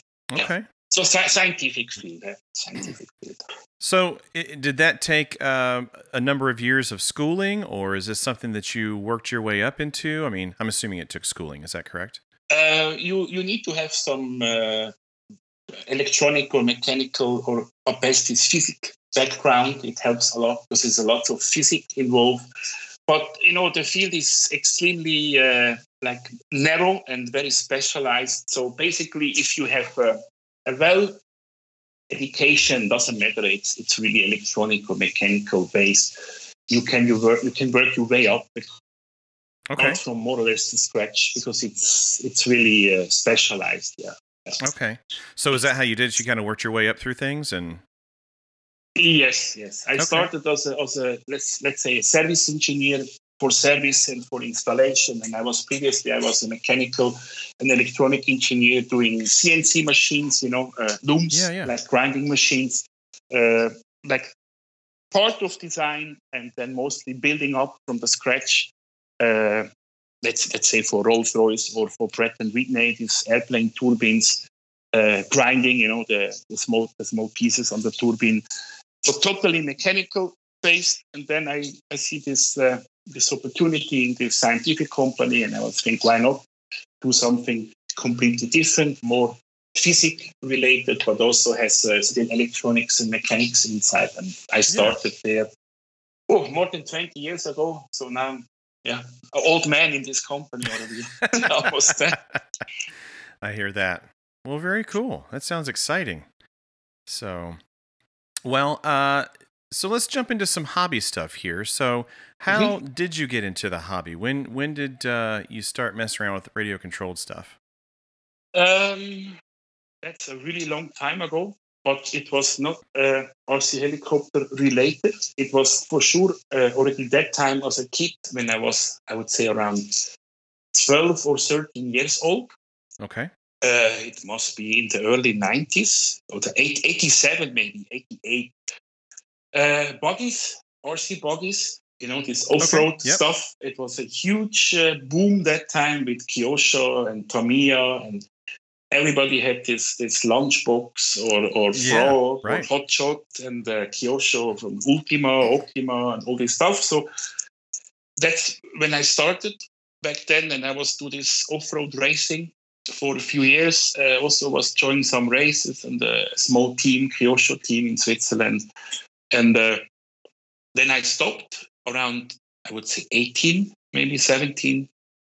During the education time, was very busy. And then with around 20, 21, I was moved to the US. After I was moved to Japan for 2 years, I was living in Japan. Oh, wow. And Hong Kong, China, always related to work, from the business side. Sure. They was sending me around, and I agreed, and it was a very good time. And I took a break, and I would say around probably 12 to 13 years ago. By chance, I was in China for a business trip, and then it was one of my colleagues from my company. He invited me to his home, and he had a T-Rex 450, the very early version, standing there. Yeah. And I was, oh my God, yes, that's still around, this RC stuff and helicopters. And I was surprised, it was looking good, because I remember when I was a kid, those huge gas helicopters was really expensive, right? Like almost impossible ever for a normal person to buy, Mm-hmm. And I completely lost the mind about getting into RC helicopter. But when I saw this T-Rex, the guy was really passionate, and he was talk all evening about this helicopter. And I was look at it and say, okay, when I go back to Switzerland, I must see what's going on. And I was right away, when I arrived the next day, I went to my old school hobby shop. He was still there from the RC car time. And I purchased a very old, this plastic T-Rex 450. And then the problem started. Right. Addiction started. Yes. It was. I tell you, it was insane. It was that golden age. I mean, you could buy in every kiosk, in every gas station. There was spare parts. It was insane. Wow. Really, everywhere you go, our local supermarkets, they had parts. No way. For T-Rex. Wow. Yes, it was everywhere. Really, T-Rex was everywhere. In that starting boom time of the Align area, and I was every 3 seconds I was out with a few friends, because very quickly you made friends because so many people was flying that time. Sure. And you was every 3 seconds you was just run somewhere to just hovering, right, just right. hovering. Try to hover. Doesn't matter, nose in or sides or tail in. And then after maybe 2-3 years, I was more or less capable to handle the helicopter, do some sport flying and loopings and figure 8 and this kind of stuff. that was the time when also those events started. For instance, you asked me about the Alpine Heli Smackdown. Yeah. Smackdown. Right, yeah. Very legendary event back then. And I remember that time also Ellen Sabo came to Switzerland. And for sure, we have seen this video. I think everybody knows the video who is a little bit longer in the hobby. Sunday at the Lake from Ellen Sabo. It's an amazing video with I think he flies the Raptor 90 there. Okay. And we have been watching this video. If you don't know the video, Google this. Sunday at the Lake from Ellen Sabo. I have to look that up. I think that's that master video, which most of the nowadays the 3D pilots, maybe not the young ones, but everybody have seen this video and have studied and have been thinking how the heck he could do that. He was watching over and over and over. Yeah, and we then went to this event, which is about a 2-hour drive from my hometown. And we have seen all this, not all, it was a very few actually, that time, guys who could fly in the level of Ellen Sabo, in my country was Dario, my friend and partner, which was also very early on a very high level of 3D flying. Mm-hmm. And probably you remember Lucas Riva. I do. Mm-hmm. Yeah, he was the organizer of this event actually. And he was very close to Ellen Sabo, so I think that's why also Ellen Sabo came to Switzerland and others. And sure. Yeah, I think is that event still going on? Is it still a thing? Or no, unfortunately not. I try anything, and also friends to push that. Lucas Rivo and his father Lolo will probably do another try because I have been to almost to each of these events in Lodrino, the Alpine Smackdown, and it was really the time when you had 10,000-15,000 people was there, like amazing, full crowd, full. The event was flooded. Even A-Main came, Jason Bell came, Georges came. For sure, Tarek always came, and everybody came down there, to Lodrino. Also manufacturer, Heli Direct guys came, Steve, Sam, they came. Everybody came down there. And suddenly, like this stuff started to get smaller, and it was very sad for me to see how this disappeared, because I was then started also to be not only flying to do stuff, which will be later. We can talk about the X-Nova story. Right. And I think I was the last guy there with the tent, with the booth, the last event. It was about maybe, 6 years ago, maybe 7 years ago. It's been a little while. Yeah. Yeah. It was really teardropping. I was there with this tent, X-Nova tent, and there was probably, maybe 20 people. Okay. 15 people, and me with the tent, and I was thinking, why? Why? What's happened? It was very sad. Right. So, yeah. Well, you mentioned X-Nova, and of course, this kind of doubles up the question here, but how did you get involved working in the hobby? And, when did X-Nova come about and all that stuff?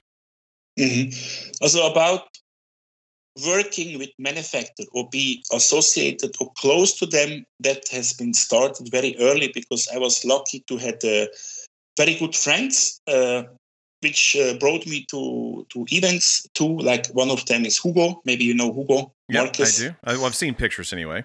Yeah, with the long gray hair. Yeah. Kind of legendary guy. You see him once, you will remember ever. And then for sure also I was very lucky that I was meet Tarek Al-Saadi very, very early. Really, really early. I would say before he gets so famous. Because he came to Lodrino at the very, very beginning. And then I was talked to him, and I can speak a little bit Arabic from my travel. And we start to speak, and I was always travel to Dubai also for work. And I was very lucky to be in the very early stage, very, very close to him, and been flying with him and hanging out with him. And, for sure about Tarek, there was all manufacturer was always around him. And it was easy for me also to get them well known, because they always think, okay, there is Tarek, there is Joachim next to it. So kind of partners, So yeah, I think it was very early Compass days. I was in Team Compass with Hugo and Dario. And that time Compass was not designed or partly designed in Germany by these MT Tech guys. It was still Luke was his name, and his father, right, who designed the Compass, I think it was the Atom 500, the Odin, and the Night 3D. So in that time, we was start a little bit working with manufacturer, mainly Dario, because that time Dario, he's an old school pilot, and he was very early involved also in testing. And I was just always next to it and together with them, because my flying was okay, but I mean, far of a world-class pilot. I could just smack it around, but I was for sure not a top-class pilot. But yeah, I could give a helicopter a proper workout to see if it explodes or not. But I could not fly on a high skill level 3D figures and this kind of stuff. But I could well punish and smack it around. Let's say like this. And yeah, that's how it started with Compass a bit, and then later on, you probably remember Outrage came up. Yeah, absolutely. Yeah, there was also I used to know the owners of Outrage very well, and was close always with the Outrage people too. And again, Dario was the team pilot, Hugo was the distributor. So in that time already we worked close together. Not much, but some small inputs. And then it was continuing with SAB. Maybe you remember the old videos there when they first introduced the Goblin, also in Lodrino. I was there with me, Tarek, and Stefano, and Enrico was there. And was it Bert? Was Bert there at that time? That one video? Yeah, this time Bert was not involved. Actually, Bert come to Switzerland, and I met him here. I picked him up at the airport. I think it was me and Tarek and Hugo. We picked him up, and then it was more Outrage, the idea, because SAB was still a little bit, let's say, undercover. Okay. So the focus was on Outrage, and it was a good time. He brought the T-Rex. Bert brought the T-Rex here, and I remember I gave him my Velocity 50 and I gave him my Velocity 90 to test fly. So me and Bert went out from the field and did some testing together. And I think later on Bert joined Outrage. Right. And a little bit later on, probably a year later or something, he joined also then SAB. If I remember correctly, something like this. Yeah, I think so. I think you're right. Mm-hmm. Yeah, something like that's been a long time ago, man. That was, was that 10 so years ago? I mean, it's been a long time. Mm-hmm, mm-hmm. And in this time, I always had the chance to do some inputs or some advices. Always was work a little bit together with these benefactors. Not much, but always a little bit. Okay. So with X-Nova, how did you get linked up with them? Basically, I'm the founder and the creator of this brand. Okay. So it started about 8 years ago. And how to explain this? How it started? Okay. The guy who was manufacturing Xera Motors, the factory, if you remember this one. I don't know if you remember. Yeah, probably not, but you can go ahead. Please explain. Okay. Yeah. There was a brand which was manufacturing to a company there. Plus, he had another small brand of his own motors, and I was find these motors in Google by googling, and I was always interested in motors, very interesting. It was always kind of fascinated me. So to get more power in it, so I was contact this guy in China, and I had a small order of a couple motors, which he sent to Switzerland, and we were starting some small testing here, and I used to more and more know this guy for probably 3-4 years. And he was always asked me like, hey, would you like to work with me together? Because, I had all the connections. I know all the people. I know all the important top shots like that time, in the hobby, like who to talk, who to make connections. And in the same time, I like to do designs, I like to do Outlook designs, like logos, like brandings, like this kind of stuff. Okay. Designing canopies, designing helicopters, like the shapes, how it should look, like this kind of stuff. But I always refuse, and I say no, because I have my ordinary job, and I don't want to get involved in business, or let's say in real work of the hobby, because then it's always a conflict. If you get too much involved, you will stop flying. And that's exactly what happened. So at some point, I agreed to take over and to partner up with this other person. And I told him, look, we need a design, we need a new logo, we need a new brand, we need to build an infrastructure, we need to build a pilot, we need to build a network.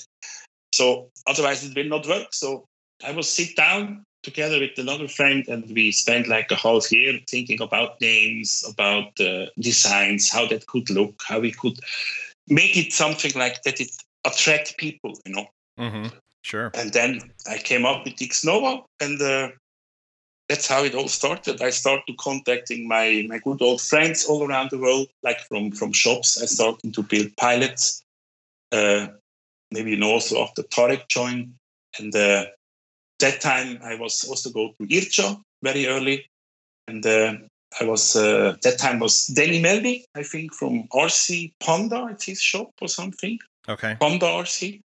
He was sailing Xnova in the US. Then I kind of started with HeliDirect, and later on I started then with Bert and Amain. So we built actually that time Xnova Motors USA. And that's actually how it all started and was built up, to what it is today. Yes. Right. So, I give birth to this name and to this brand and to this baby. That was my part, and building the brand. And the other part was from my partner, who was doing the manufacturing of the motors. And it was like how you call this, joint venture? Yeah. Something like this. What when you guys were developing these Xnova motors, what did you do to separate yourself from the others, and what makes these different than other manufacturers of motors? It's a good question. You see, to be honestly, a motor, it's not something like, let's call it an MRI. Yeah? It's something so magically. There is a mechanical part which you need to get the good stator quality. You need to do a good lamination. You need to choose the correct wires, the correct cooling. Probably Xnova was a little bit special, or is a little bit special about the stator design. If you ever have a look at the Xnova stator, it has these slots inside, these cooling slots, which allows a better cooling of the stator. But it's only applied to the big motors, like from the 45 diameter. The 40XX series do not have this cooling, but they have another design in terms of 8 poles with 24 slots, which is LVK, they call it, or something. Okay. It's a little bit tricky to wind up them. I would say Xnova is probably more or less the only motor in RC helicopter who have this design. And the other thing is with the stator, that was unique. And I would say Xnova is, the manufacturing quality is very, very high. And the QC is very, very high. Okay. That's probably a point which you can stand out a little bit versus others. But, I would not say, people was asking that time, many times, it's Xnova better than Scorpion. I say, no, I'm never saying this, I say Scorpion. You look all the world, the top class pilots, all the guys on the podium, they fly Scorpion. So would they fly Scorpion if this is not a good motor? No chance. It is an excellent motor, but at the end, I leave it to the customer. I think it's the best. You can give them some inputs, but I would not scream out Xnova. But at that time, Xnova is the best and blah blah blah blah. No, it works perfect for me. I think we did a very beautiful design. The manufacturing quality is very high. The QC is very high. The efficiency is there. And the testing we did also, it was very, very hard because Tarek was also very heavy involved. Okay, and the reason, because, Tarek can really give a motor a hard time. And also in Dubai, the temperature, it's insane. Right. It's like you go out in the summer, it's already like 45 or 48 degrees. And think about what this motor will suffer when he starts to push it hard. So right. I think that's at the end it's believing. You have Ego Drift, you have Scorpion, you have X-Nova, you have Contronic. All of them are good motors. I would not say this is better than the other, or this is the best and this is not good, or what else. X-Nova have a few features which I can clearly say which is a little bit special. It's like the 40 series have this special type of winding. The big motor have the special stator design, which is a bit unique. And thinner lamination, but probably 3 bearings instead of 2 bearings on the bigger sizes. Okay. But yeah, that's the few things which I can point out. Yeah. Well, I'm a big fan. I like those motors as well. They work very well. Mm-hmm. But nice, yeah. So later on, you decided to get involved with Tron, this brand that came in under major scrutiny and controversy. I think that was the biggest drama ever in RC helicopter history. It definitely was a hot topic for a while, wasn't it? I'm sure it had to have. Took some of the energy out of, the promotion of it. And, extremely, believe me. Yeah. Extremely. But tell us about that. I mean, how did you get involved? I mean, you're one of the founders of this also. Mm-hmm. Yeah. So how did this get started? You see, like I was always dreaming to design a helicopter my own way. But for sure, not completely, because I do not have enough skills and time to do it completely from scratch myself. So I have partners like Ricky or Dario. Dario is an excellent engineer. He has a very high education in design of engineering. And also he has full access to a full equipped CNC part, 5-axis, anytime. And Ricky has an extremely long experience in manufacturing and in design too. So how it all started, I was a little bit complaining to Compass, to Outrage, to SAB. Why you do like this? Why you do like that? For sure, everybody has his own ideas. So as I'm not the owner or boss of Compass or SAB or Outrage, they can listen to me. But for sure, they have his own ideas. Right. They will take his own ideas. So I came to the point where I had the opportunity that all 3 of us agreed, hey, let's start something together and share all the knowledge we have. My one is especially in designs, outlook, probably some small mechanical stuff.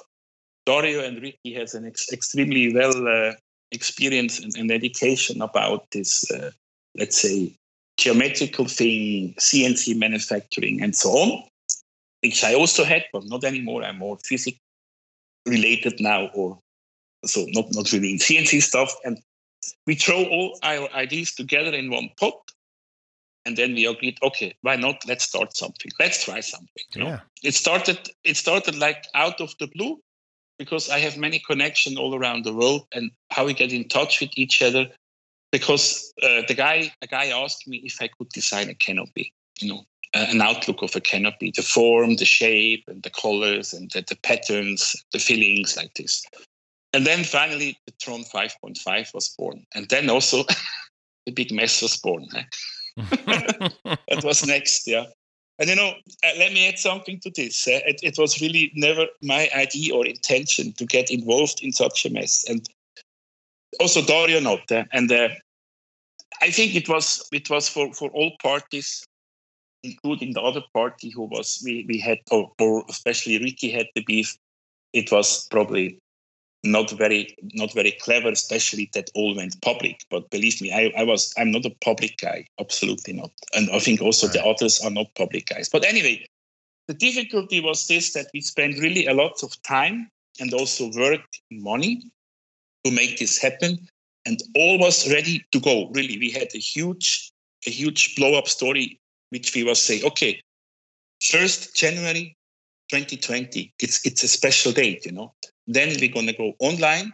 and we're going to push this product, Tron 5.5, Tron helicopters. Special date, name a bit futuristic, and so on. So we came up with this, and it took a huge attention for a few days. We get flooded by emails from dealer requests, and then this, unfortunately, this drama started. Right. And that was not only this drama, Next, this bloody COVID started. The biggest pandemic ever, So it was really, really difficult, because we had no chance to go somewhere to talk to people, only Facebook. Right. And Facebook and social media, it's a soap opera, very difficult to handle. If you can go to Fernflies and to Event and you can show the product to people and say, please look at this, give me your opinion, or talk to people, things would be much smoother. But we had no chance because first the drama after the COVID lockdown. So our hand was tied up, completely related on Facebook. Very, very difficult. Yeah. Again, it took out a lot of energy from us. Right. About this. So how long did it take before you finally released that one? From the time that you mentioned it to the public, Yeah. Tron 5.5 took about a year, all included. Yeah. From the first time we start to work on boom, tail, frame, head, canopies, about a year. We was trying around. Yes. Yeah. About a year. And we also had to test it very hard in Switzerland. Again, Dario is an excellent, very high-class pilot. And also Torek has been doing some testing there, tried to destroy it, and it looked promising. And we loved the helicopter. It was very light. It was very, very, very fast, really fast that time.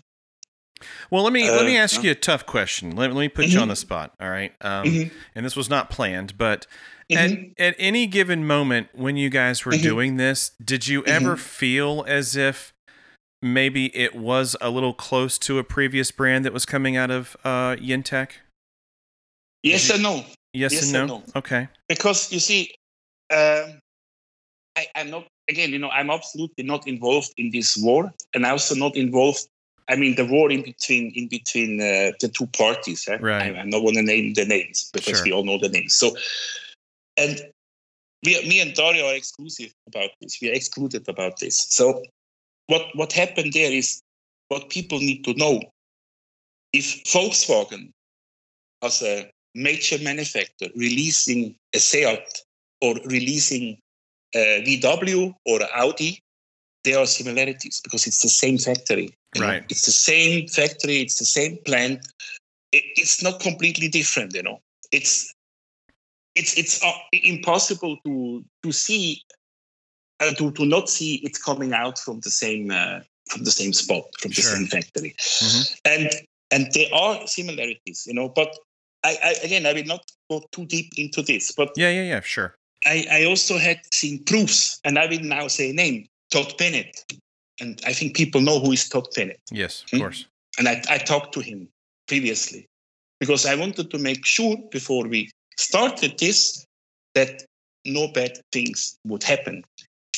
And I was ensured that what one party was told me and also showed me proof about the history and about the ownership, not talking about each single design, I'm talking about ownership of the company, was on the table, black and white.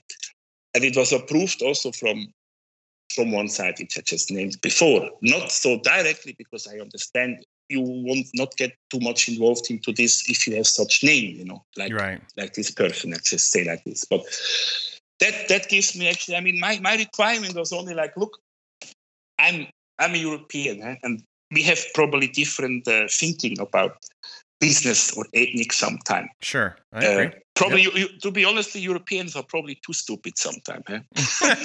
No, too silly, about this. No, it's really my opinion, I mean, look at how we drive cars now. We can almost not drive a normal car. All is illegal here. You need to be electric. You need to do this. You need to do that. We are too try to be nice, always. Yeah. But I mean, anyway, it was also my intention or our intention that one story should be clear before we start another story. Even these two stories are not related to each other, basically. Yeah. And I mean, I can agree there are similarities, but if people telling me just for instance, hey, this frame is a copy, but we're talking about a two pieces. I mean, 4 pieces frame, or we're talking about a one piece frame. I don't know what to say. I don't know what to say. Yeah, well, you can only reinvent the wheel so many times before it's not a wheel, right? And it's you were talking about cars too. I mean, I want to say, and maybe somebody will correct me, but car manufacturers do that all the time, right? I mean, where they have a car like, say, the Audi Q5 or Q3, whatever it is, little SUV thing. It looks very similar to the Porsche Macan. And they do. They share a platform together. So I get that. You know what I mean? And I think partly, obviously, the tank and a few other parts are very similar, but coming out of Ricky's factory, it's kind of like, why create a whole entire another mold if you've already if you already have it, right? And not to step back into the drama, but at the same time, it's that it was unfortunate what happened, but at the same time, we as the public, like you were mentioning, we shouldn't have known anything about it. That should have been handled behind the scenes. And, but at the same time, myself, after, we're all past this, of course, but, I think we're all just happy that there's another brand out there for us to choose from. You know what I mean? And so I think I speak for a lot of people when I say that, but yeah, I mean, who's going to create a whole entire different injection mold for a tank when you already have one? You know what I mean? Like it's I mean, look, I give you an easy example. Why does Excel Power using the MSH Protos tank under the Nitro? Yeah, you get the answer. The answer is here. Because, you see, I need to tell you one thing very clear. Helicopter manufacturing and sale nowadays, it's a minus business. There's no money made out of it. Sure. No chance me or Dario or even Ricky could live on that sale.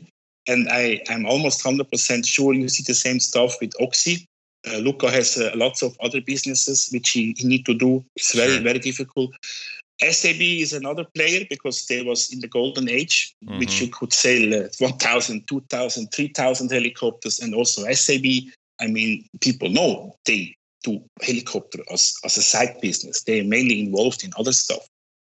They do this sport stuff and this sport equipment things. And the same goes for Excel Power. Excel Power has a huge CNC shop business, which they do other stuff, and helicopter is a side business. But just doing helicopter as a main business and think you can make money out of it. I mean, I give you a straight number. Nitro 19, huh? Straight number. How much you think? How many kids you think you can turn around worldwide? Oh gosh. That's given the times, it's not 2011 anymore, where, there was over 1,000 people at IRCHA, but I don't know, maybe 500-600 kids. Okay. The number is 60 now. Oh, it's 60. Okay. Why? Okay. 60. Right. And I know the numbers from another famous manufacturer. Yeah. We're talking about less than 100. Okay. Yeah. So I give you another number. Designing, for instance, a canopy, just a canopy, the design work, the coloring, then you do like CAD, you do rendering, you print out a 3D model, which in my situation, I painted myself here in Switzerland. I buy tape, I do some investigation, how it would look nice. So if I calculate all these costs, including the cost which Ricky has then also to do the molds and to do the prototype, is roughly 10,000 USD for one canopy, just to make one canopy design. Sure, right. If the design is there, you do the canopies, it's cheaper. But how this ever going to pay off if you have to do 100 canopies in a whole lifetime for a brand? Sure. No chance, no chance. So it's something like I'm telling you, for instance, when people are saying, "Oh, RC helicopters are expensive," no, they are not. They are too cheap. This is really my opinion. Not because I think I want to make money with this. No way. I don't make any money with this. But think about RC cars, like this Yokomo or X-Ray, however this top brand's called. And then you look at those small CNC parts, which are not very complicated in terms of the design and the shape and the strength, or need to take a lot of punishment because it's risky. Helicopters are risky. You need to be well approved. With the RC car, you don't kill somebody basically. Right. Then you look at those tuning parts, at those CNC parts from Yokomo or X-Ray or Team Associated, and you look at the RC helicopter parts. But the difference is, the RC cars parts, you sell probably 10,000 or maybe 15,000 in the world. Right. While an RC helicopter part, if you sell 200-300, you're lucky. You get my point? Yes, I do. Yep. Yeah. It's difficult, It's very difficult. Yeah. No, I hear it a lot from Bert, and we talk, frequently, and especially right now, like the hobby's in, sort of a valley at the moment in terms of attendance, and it's like I was mentioning before, it's not 2011 anymore, it's not 2012 where there's just this huge number of people in the hobby, and yeah. But again, like I say, I think, for me anyways, we're past it. we're just glad that there's another option out there for us to choose from. It's very exciting what you guys are bringing. And so you guys started with the 5.5. It was the Nitron, or was it the electric one first? Electric. The first one was from 5.5, which is a 550, 560, maximum 570 blade. Okay. 6S mostly, or 8S machine. And then after this, we did the Nitro 50. Yeah. Also Nitron 50. I think that was also a funny name because, Tron, you put the NY in front, so it's a Nitron. Nitron, yep. Yeah. And then after this one, we did the 700. Yep. 7.0. I've heard good things about it. I haven't flown myself, but I have heard really good things. Mm-hmm. Yeah, it's a well-built machine. It's more like an 800 if you see it in real. If you compare it next to other popular sizes. Oh wow, 700 is huge. It's really massive. What length blade can you run on it then? 725 would work roughly. Okay. And it's also a request for a stretch up to 800. The mechanic is easy holding up 800 millimeter blades. We just need to do a stretch boom. Yeah. I'm not sure about the CG if that would be still work perfectly, but mechanical from the strength wise, it would easily work as an 800. But it's not heavy at all. It's at the 5.3, 5.4 kilogram point, which is normally optimal for a competition 700 class machine. Yeah. Right. So with the Nitron, then you guys kind of grew into that, and you made some tough decisions because you guys wanted to come in as light as possible, and so you decided to use it the 5.8 head and tail assembly on that. Is that correct? Yes and no. Yes and no. So, okay, it's like this. What we did actually, it's about the Nitro 19, and the 50 is not long time, but it's some time already ago. And it's the same concept. If you look at the Nitro 50, it has basically the tail and the head, almost the head from the 5.5. Okay. And it works absolutely perfect on the 600 class size. Even Todd Bennett loved it, by the way. Even he hates 50. He say, "I love this stuff." And Craig Oku, his partner, I was very surprised to get suddenly messages from this old school guy like, "Hey, great job on the 50. I always hate them, but this one is different." I say, "Okay, thank you. Why not?" Anyway, so what we did with the Nitro 19. So when we did the Tron 700, the monster, the electric, we also made a Nitro version out of this. We made basically 2 prototypes, and we was flying this for some while. But what's so special about? Nothing. It's just a Nitro 90, like anything else. It has no special feature, and it's not responsive. It's heavy. It's like you fly it. It's nice. It works. Yeah, but okay. So our brand identification was accurate flying style. They're very precise and they are light, but still very durable. Right. So we say, okay, let's go on and do more tests. We are not happy with the, let's say, elephant weight Nitro 90. And then we started to play around with different options. And in the meantime, we came up with the Tron 5.8. And in the same time, actually, Tron 5.8 has a funny story. We actually wanted to do an ultralight or a super light, not ultralight, 700 class. Mm-hmm. And if you have followed us last year at Global 3D, it was a little bit after the release of the Puma. We already have shown the Tron Dynamic at the Global 3D last year. The problem was we was very near to the release of this Dynamic, and then we see, okay, SAB has the Puma up now. And that's a conflict because, if two manufacturers at the same time releasing a helicopter, which is also a bit niche because most people want to buy a normal, ordinary size 700, not a super light 700, especially that time.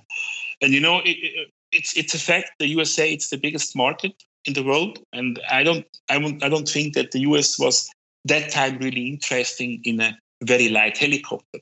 So the US for me, it's NASCAR. It's like Mustang 5.0. They like solid big machines. Right.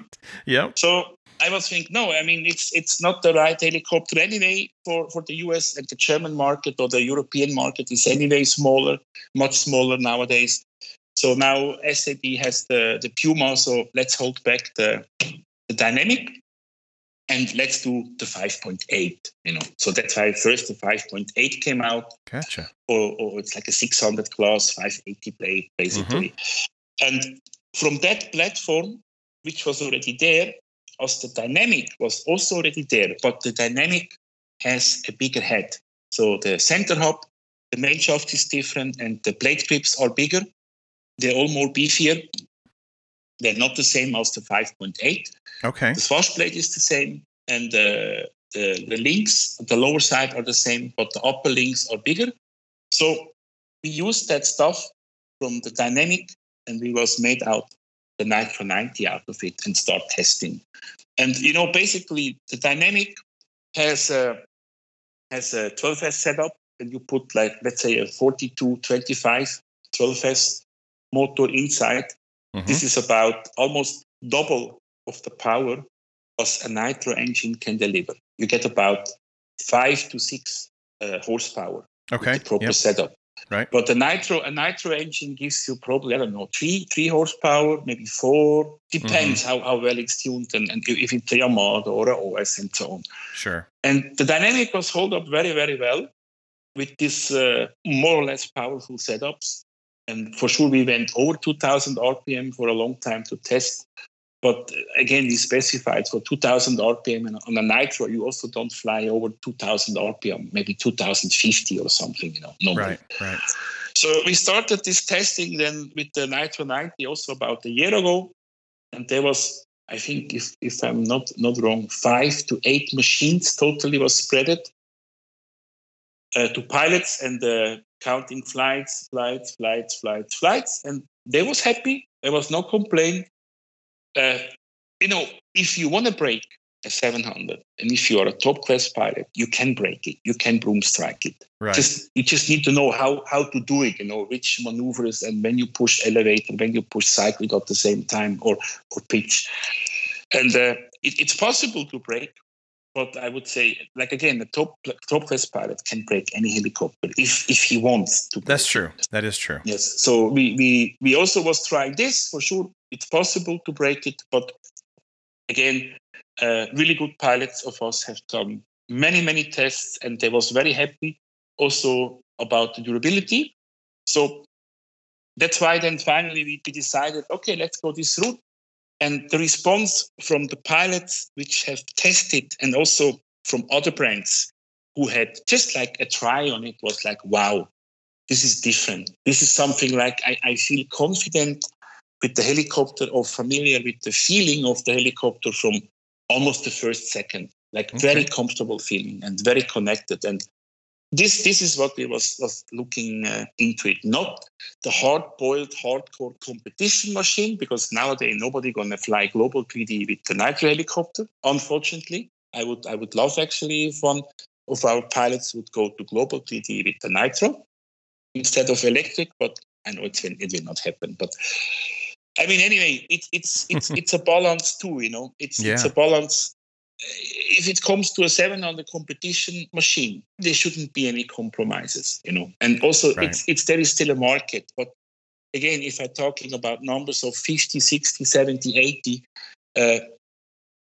I think we have done too much work already and testing on this machine in terms of what we can sail around after, what we can turn around. And it was, I think, one of the biggest reasons for this project was the US was helped us a lot, because without of the pushing from the guys from the US, please make a nitro, please, 90, 90, 90, I think we would not have done it, So yeah, right. It's a bit related on the US market and on the request and on the wishes we had out of the US market. So it's a kind of a gift to the US market, because in Europe the market is very, very small about nitro. Right. And here it's very difficult nowadays to fly. Yeah.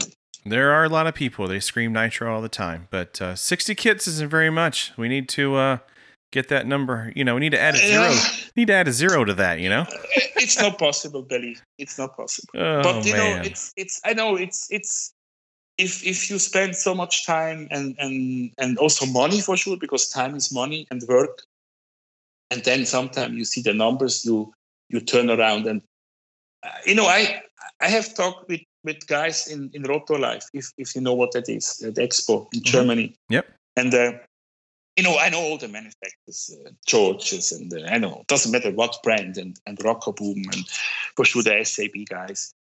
I talked with the SAB guys, with Stefano, the owner, and with Rockaboom also about helicopters. And we all came to the same point.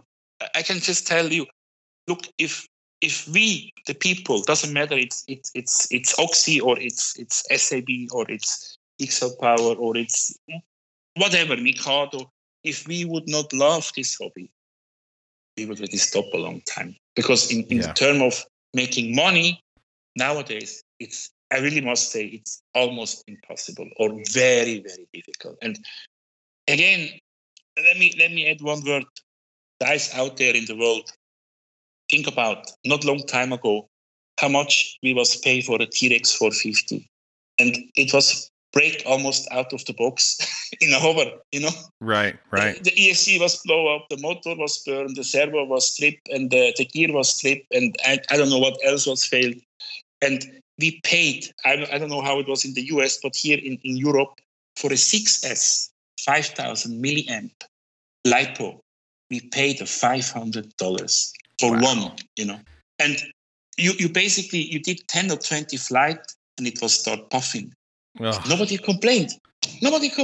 All was happy, Yeah. And now think about what you get, what you get for $150, you get a beautiful Maniacs or Pools or Fully Max or whatever LiPo who holds up almost hundreds of cycles, not puffing, really nice, and what you pay for it, compared before. Sure, I agree with that. I agree.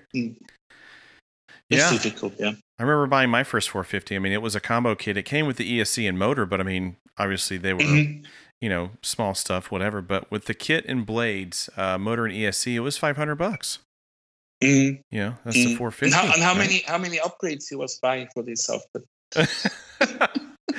Right. Yeah. I mean, I remember on my very early T-Rex 450, I stopped counting after I reached about 10,000 USD in terms of crash parts, blades. Wow. Yeah. Yeah, I started counting. Oh man. Yeah, I stopped counting a long time ago. It was too dangerous. Yeah. But I crashed the heck out of mine all the time, and I did what everybody else did. I climb on the internet, find the parts, get them shipped to the house, and you did it again the next weekend. Exactly. Yes. So I mean, what I want to say is really, and when I talked with Rockaboom or Stefano, he also said, talk for us too. I mean, you can talk for us. Name it. Let the people know, guys. We love this hobby. We love helicopter. And please also sometimes be more forgiving about minor stuff if something is not 100% perfect. Sometimes it's very tough. Many of us agree with that too. There's a lot of folks that will run to the internet first, and I think you need to just slow down for a second, realize that this is low number. It's hobbyists building hobby stuff for us. And, maybe try to reach out to them first, and say, hey, I found this or I found that. What do you want me to do? How can we rectify this? As opposed to going straight out to Facebook, into the circus land and just causing, a waterfall of, drama, right? And so, yeah, totally agree with you. The family is too small, to rip us apart. It is. To be honest, It is, Yeah. And there's always a fix, right? I mean, it's not like any manufacturer has just left something hanging and been like, whatever, they'll be fine. No one does that, So. Oh, sure. Yes. But yeah. So we here on the Heliheads, we discussed the Nitron 90. Yes. I was listening to this. I appreciate you listening. Yes. So I listen all actually. Really. Yeah. I appreciate it. Yeah. So I think there might have been a couple things that you wanted to speak to, and of course that's what opened the door for you and I. And I wanted you to have your moment to be able to, speak to that. And if there were things that we mentioned that we needed to discuss, and so the floor is yours. What do we need to discuss? Because I know there was a thing about the mini servo, right? Mini servo, phrase, manual, how it's pre-assembled or white pre-assembled, the canopy locks, and is it durable? Right. And is it very weak? Is the head from the 5.8?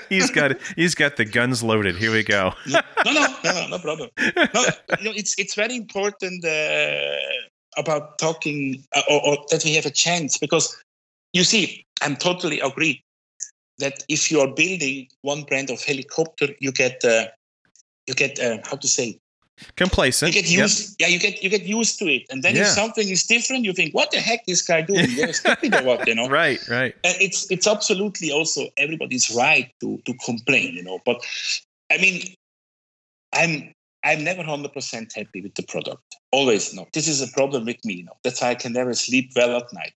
Even if it would be perfect, I'm not happy. And there is always room to improve, but it's always a question of the, how to say, does it really needed to be for that small improvement to put that much amount of work after to make two people more happy, And right. I can only say no. But it doesn't mean that we are not listen to it, and that the findings you had, that they're all completely wrong. Again, it's everybody's opinion. Probably some people don't like our manual. I know this.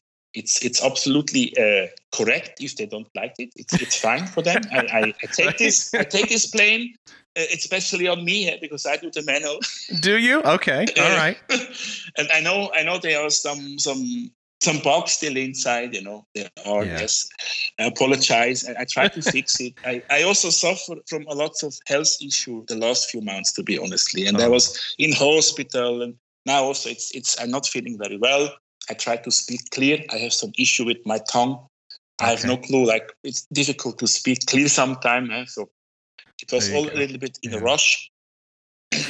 But before you do talk about the manual, I definitely want to reiterate what you've already said, which is that you are 100% correct. And, I have been building only SAB for, I don't know, the past 5 or so years, 6 years now.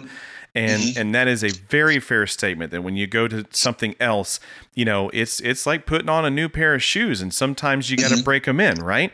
And so, it is going to feel and look different, right? So, so I hope that everyone that listened, to that episode understands that I definitely was not pushing fault on you guys. I think it was more so me, having not done a different or put together a different model in a number of years. So it took a minute to kind of go through, to touching on the mini servo, that part. Once I got through it, I was like, oh, I totally get this now. I understand where you're going with this, But you see, I'm absolutely agreed with you. The manual has room for improvement. Absolutely. I'm absolutely agreed. It can be done better. certain stuff are a little bit confusing. You're right.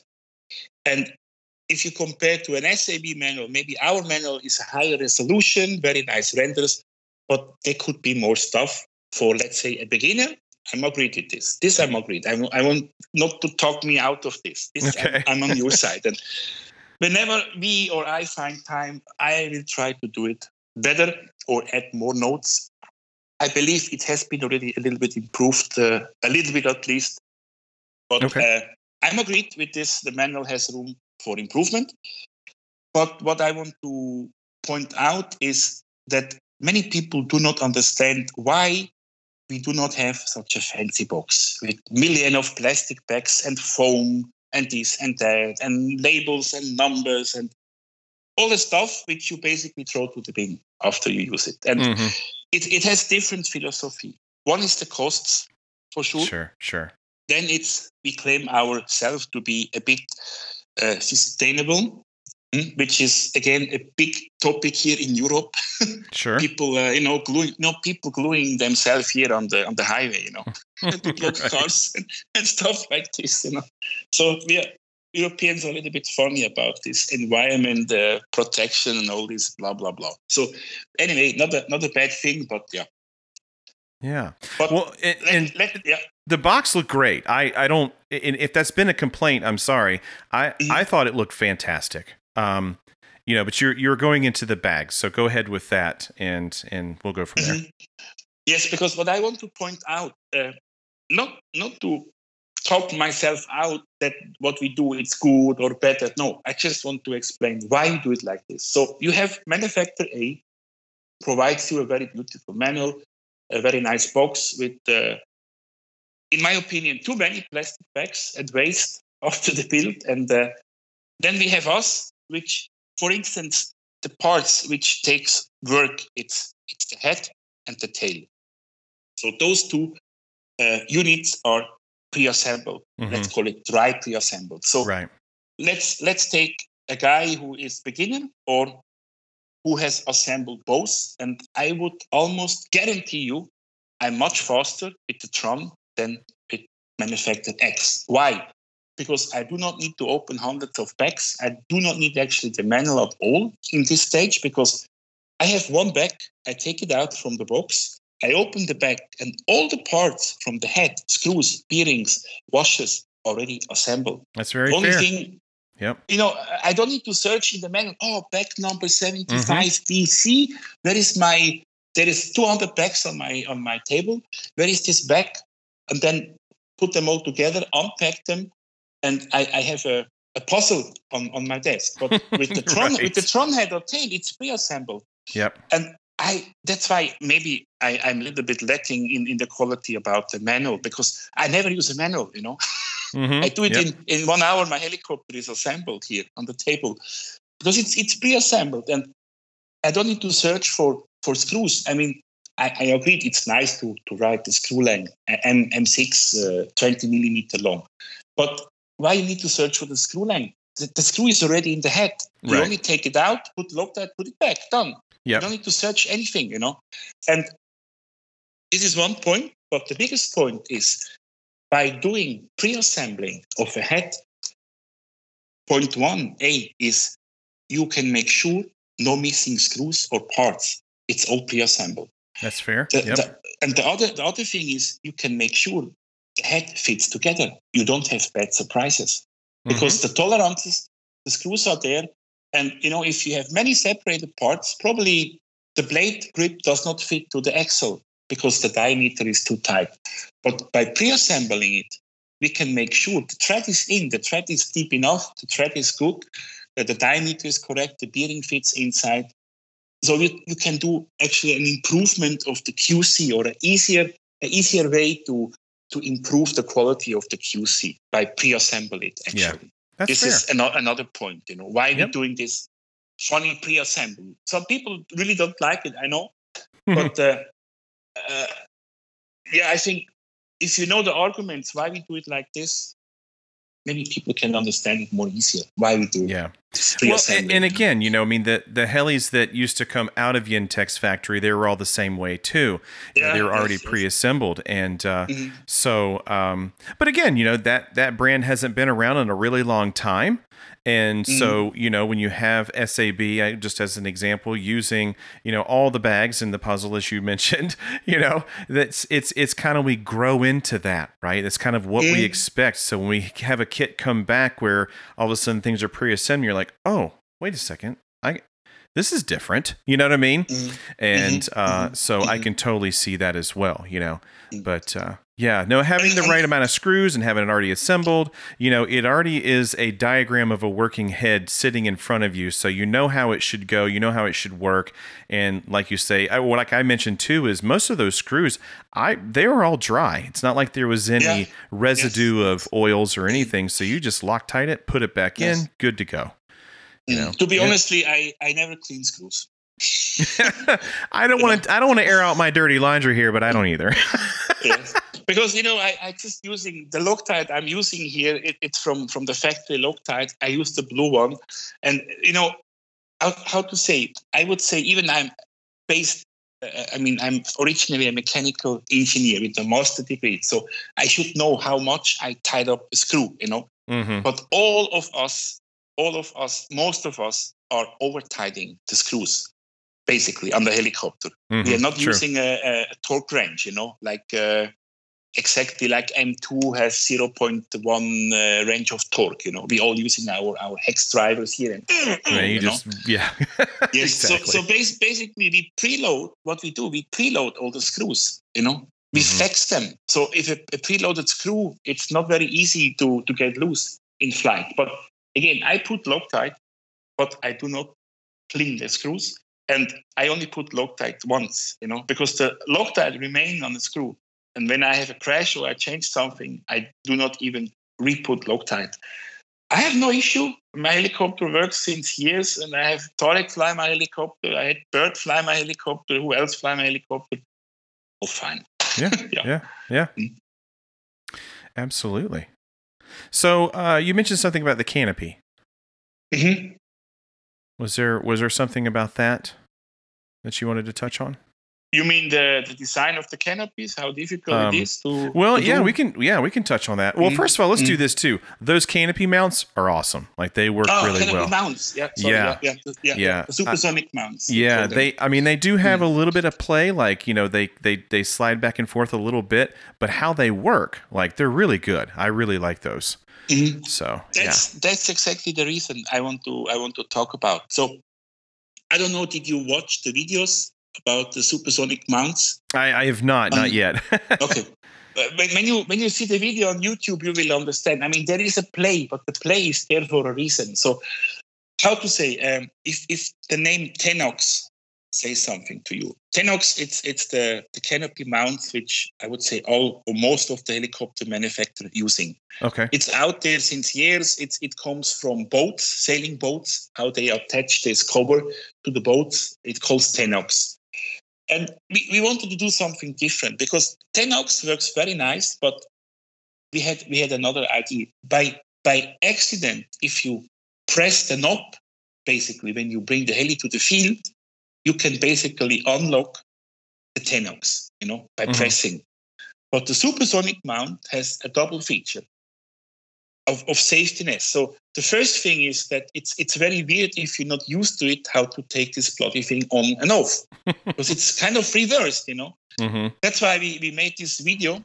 If you want to get it, it's plain simple. And the first point is that under force, the canopy gets even more tight. I mean, the lock. It will not loosen up. As more force, as more you pull it out, as more the clamp will grip into the pin and hold it. Okay. But to unlock it, you can press the knob as much you want. It will not unlock. So you must move. That's why there is this play. You must move the canopy a few millimeters towards inside, and then you press the knob. I mean, you hold the knob with your fingers and push it out, and then you can remove it. That's why it needs to go inwards. Otherwise, you would not be able to remove it. if you watch the video, the YouTube link, I think I sent you this once. There is a video about this. You will clearly see why it's like this. I know it's a little bit confusing. It's different, but to be honest, we wanted to do something different, you know. Yeah. At least not get a blame like, oh, everybody do it like this. You also. So I think that's unique. It is. No, it was great. Yeah. It was great. So for us poor YS guys, there was a thing with the washers on the motor and all that stuff. Do you want to talk about that? Yeah, big story. Believe me. Oh my God. You know, I'm very close to OS. We are very close, or was very close to YS. But with OS, you have a good communication. If you talk to YS, maybe once a year, hello, my friend, how are you? No answer back. I mean, YS is basically, they disappeared, you know. And none of us had a YS engine to test. Gotcha. To check when we did the development. And for sure, you know, I was guessing, or I was thinking there shouldn't be any problem, you know. So the testing was always with the OS engines, because YS are really not available since years here in Europe and also in Asia, very difficult. And we didn't involve Tarek at the early beginning of this testing because he's very busy with his father's work and so on. So no YS engine. Then when Abdullah, one of our team pilots, get the helicopter, he tried to assemble the YS engine and he said, hey, there's an issue. I said, why is an issue? Can you send me photos? And then we figure out there's an issue about the motor mount. So what we have done before we released the kit, it was a day and night work, really like 24 hours for 2 days. We redesigned the motor mount, the engine mount, and all kits who has been shipped out has a YS engine mount and the OS engine mount. And now the kit has basically one engine mount who will take both engines. But there's another but. We find out this funny YS engine is a very tiny bit higher. You know, the body is a very tiny bit higher. I talk about 0.5 or 0.4 mm, almost nothing. Right.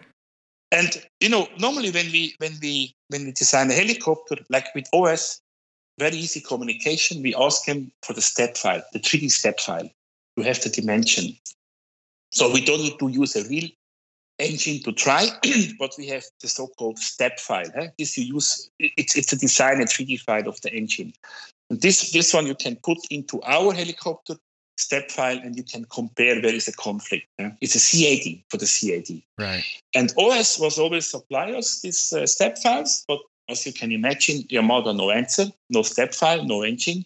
So how to do? We could never check this. We was just guessing. Yeah, if OS works, Yamaha should also work. But again, engine mount, we fix it. Then we find out the engine is not only there with this carburetor touching, it's also a bit too high.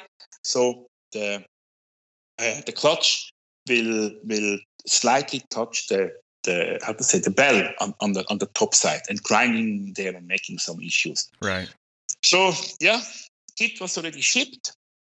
I mean, at least the one for the US side, and we did again an overnight action, and we modified this fan hop mount. The fan hop mount. Because we find the issue, we have to do make a deeper groove there a little bit, and we add another washer.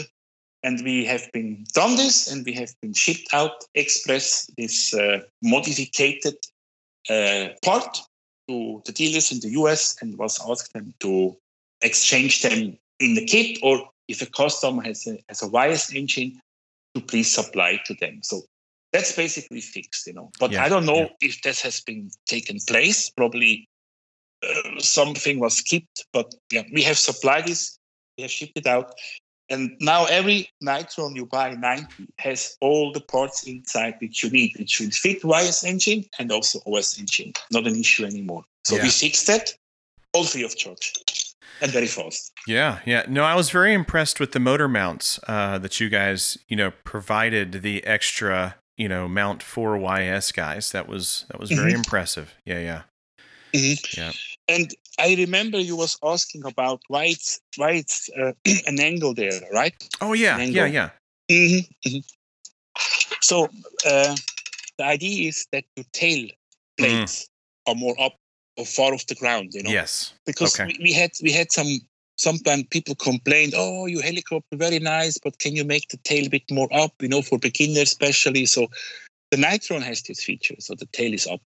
And you can do this also in another way, but I think this is, again, it's a bit unique how we did it, a bit different than others probably have done it, and that's why it has an angle. Yeah. I think that was our conclusion, is that you guys were trying to rectify getting the tail out of the grass or wherever you fly. Some people might have rock and stone or dirt, whatever kind of thing. So, that was very cool. Yeah. And there was something about the trays. There was so many trays. Like on the trays. I love the trays. I don't know. I can never have enough of them, because you see, one is this ongoing conflict with flybar units. Yeah, sure. And I would say V-bar is a bit more sensitive on vibration than, for instance, Futaba or MSH Brain or Spirit, a bit more sensitive. So, it always depends what engine you run, how well tuned it is, if it's new or not new.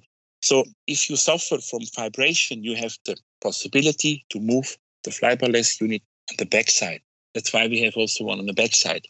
Right. Some people like this, but I personally don't like this. I tune my engine quite well. I do not have this issue. I also fly the Neo, so I do not have problem with vibrations. I have my one in the front because it's neat and clean. There is no oil or smoke going into the flybarless unit like when you have it on the backside. But sure. We wanted to have this possibility for those who have probably issues with the engine or rough running engine or vibration issue. They can put it at the back. And then in addition, we have one in the front, which I put my X glow from Augie, this glower, So I use this tray. And then you have the one for the battery. So I don't have any empty tray, basically. Only the one on the back side. So your Neo is sitting on the top tray? I have my Neo. Me, Steven, Abdullah, Joel, Tarek, we all have the Neo sitting on the top tray. Yeah. Okay. But very not nice. The Evo, huh? Not the Evo. Right. Oh, my goodness. See, another good example. Sometimes you got to work things out. There's no reason getting upset. Let's figure it out. You can. Always possible. Yeah. Yes. Well, the XT60 up front was amazing. That was a beautiful touch. I loved that.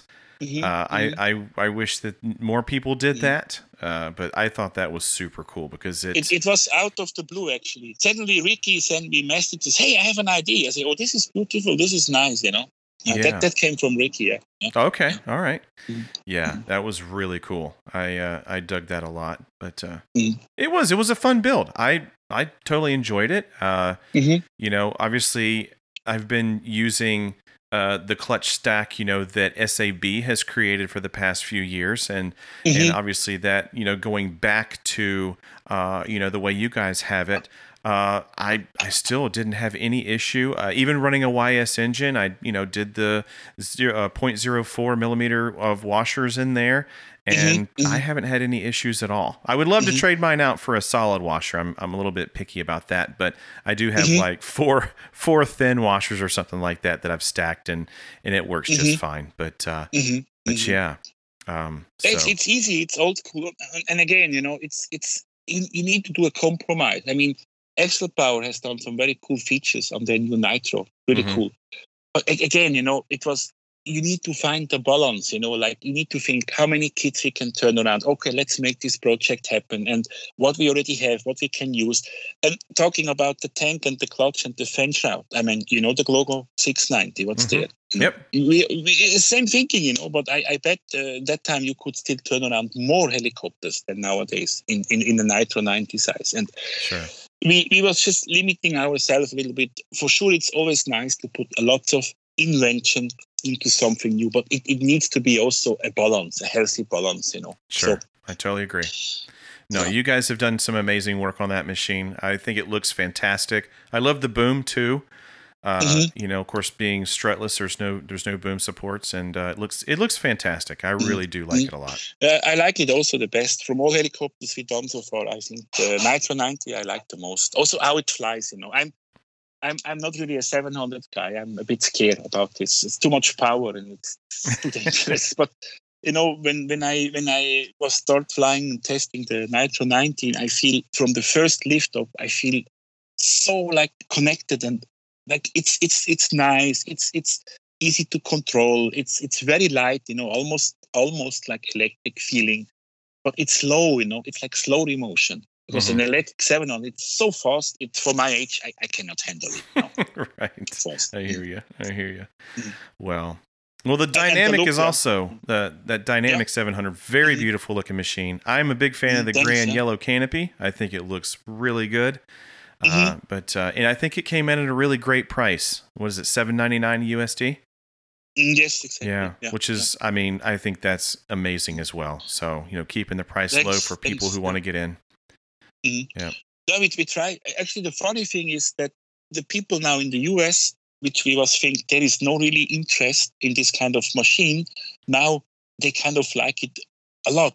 Even I'm surprised. Like Ben, Ben Storick, top class pilot, he really loves it, and I was thinking maybe this is not something which he likes. Mm-hmm. But when he was built it, and like Jesus, this is on 6S and it flies amazing. Like. It's so crazy. Responsive. Yeah. I'm surprised. Yeah. I love it too. Crazy. It's really floaty. Mm-hmm.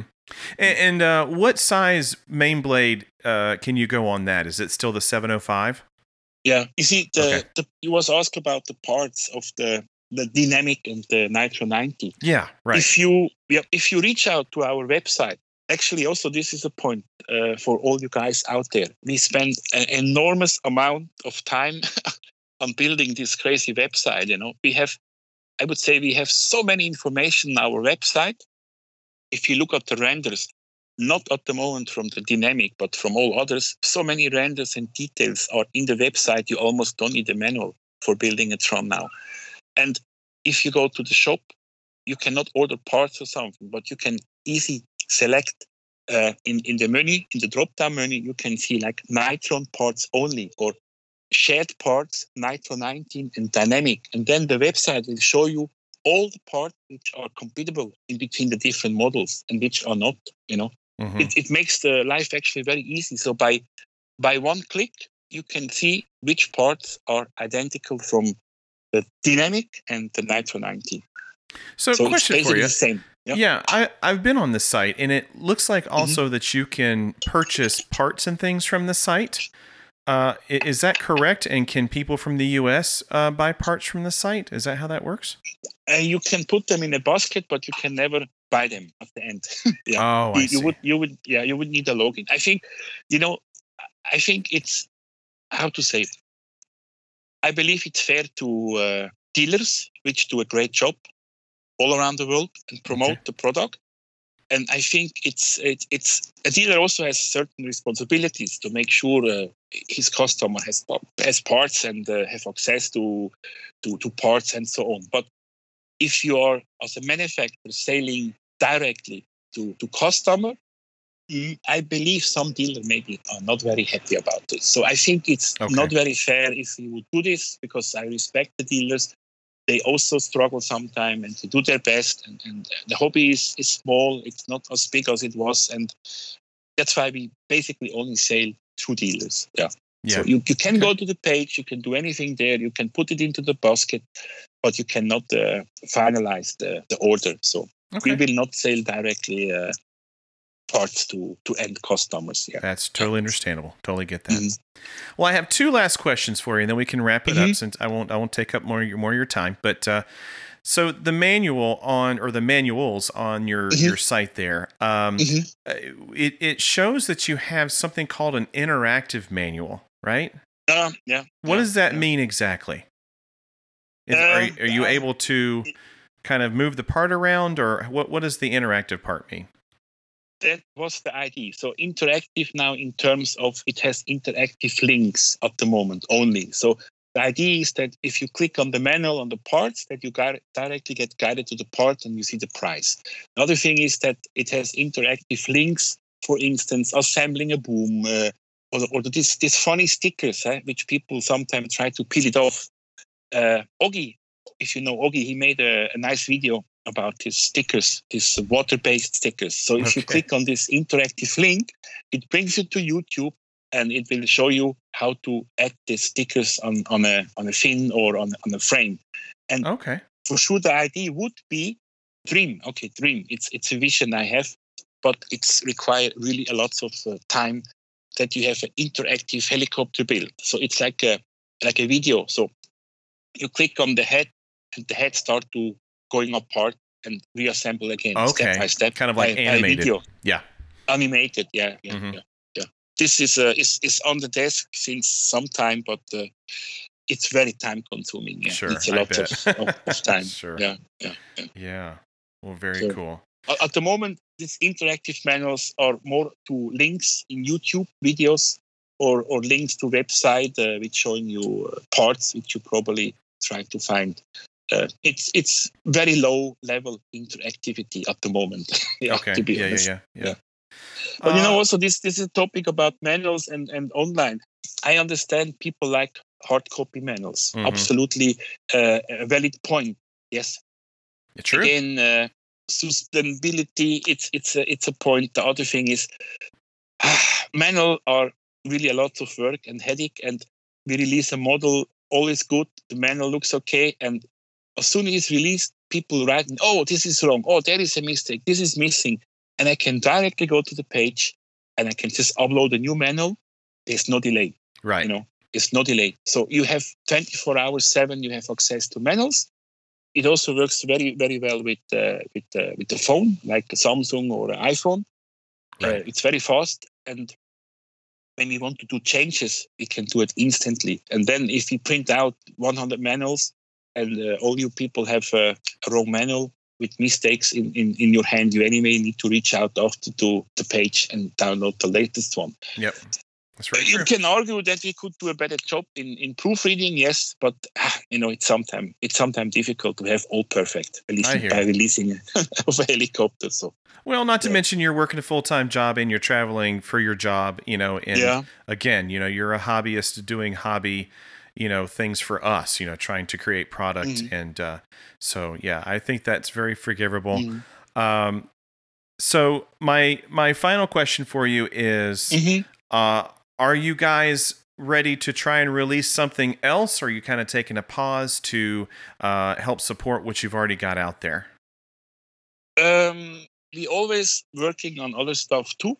I mean, not only helicopter, probably also accessory, which is required to go into a helicopter. I'm not telling now what. Is it blade? Is it ESC? Is it a servo? Is it a motor? We're doing also there some testing because we have very good relation to many manufacturers. And helicopter-wise, there is let's say a small update for the 700, the electric. We have showed this on Rotor Live, called the Tron 7 Advanced. It's not a new model. It's overworked. It has a new canopy design, new color scheme. It has the semi-fusion stickers. It has a bell tensioner. This is also quite innovative and different than what you have seen before. This bell tensioner, very small and works well since almost 1.5 years with many pilots. No any adjustment needed. Just set it once and have it run. And you probably have seen the herringbone main gear. Yes. Mm-hmm. This is it's a 2-part. It's a split, and it has a little bit interesting design. More like if you imagine a big aircraft like a Boeing 777 or any aircraft. It moves when it goes through turbulences. It moves. It's not very stiff. It's flexible. So this main gear has 2 pieces. It's half and half. And the angle and the direction going inwards, that means under power. When it gets loaded, it will be flexible and find its way to the perfect spot. It goes into the perfect spot of the motor pinion. Yeah, it's a bit flexible main gear, and it's for sure it's more quiet and a bit more efficient. This will be also in the advanced kit. So this is coming up in the next, few months, few weeks, maybe, depends. This I can say because we show it already at the Rotor Live, so that's no secret. Yeah. And again, the existing owners of a Tron 7, they can also later on, they can buy the bell tensioner, they can buy these canopies or this new main gear. They don't need to purchase a new kit, but the normal Tron 7, like the one that's now in the market, will be run out someday and will be replaced by the Advents. Okay. Like this. Yeah. Awesome. Sounds good. Well, I for one, I think I speak for a lot of people when I say that, we appreciate that there's another brand to take a look at and enjoy. So Thank you. We appreciate. Yeah. Thank you so much. But was there anything else that you wanted to add to? Is there anything that you want to bring up? Oof. We could talk all evening, all night long, believe me. We could. I think it's fine. We have been through a lot of interesting points, and from our side, we had a chance to give some advices or explanation why certain things are maybe funny or different or not so good like others or better than others, however you want to see it, And no, I think it's perfect. And also, thank you very much from your side to give us a chance to speak and to introduce ourselves a little bit more.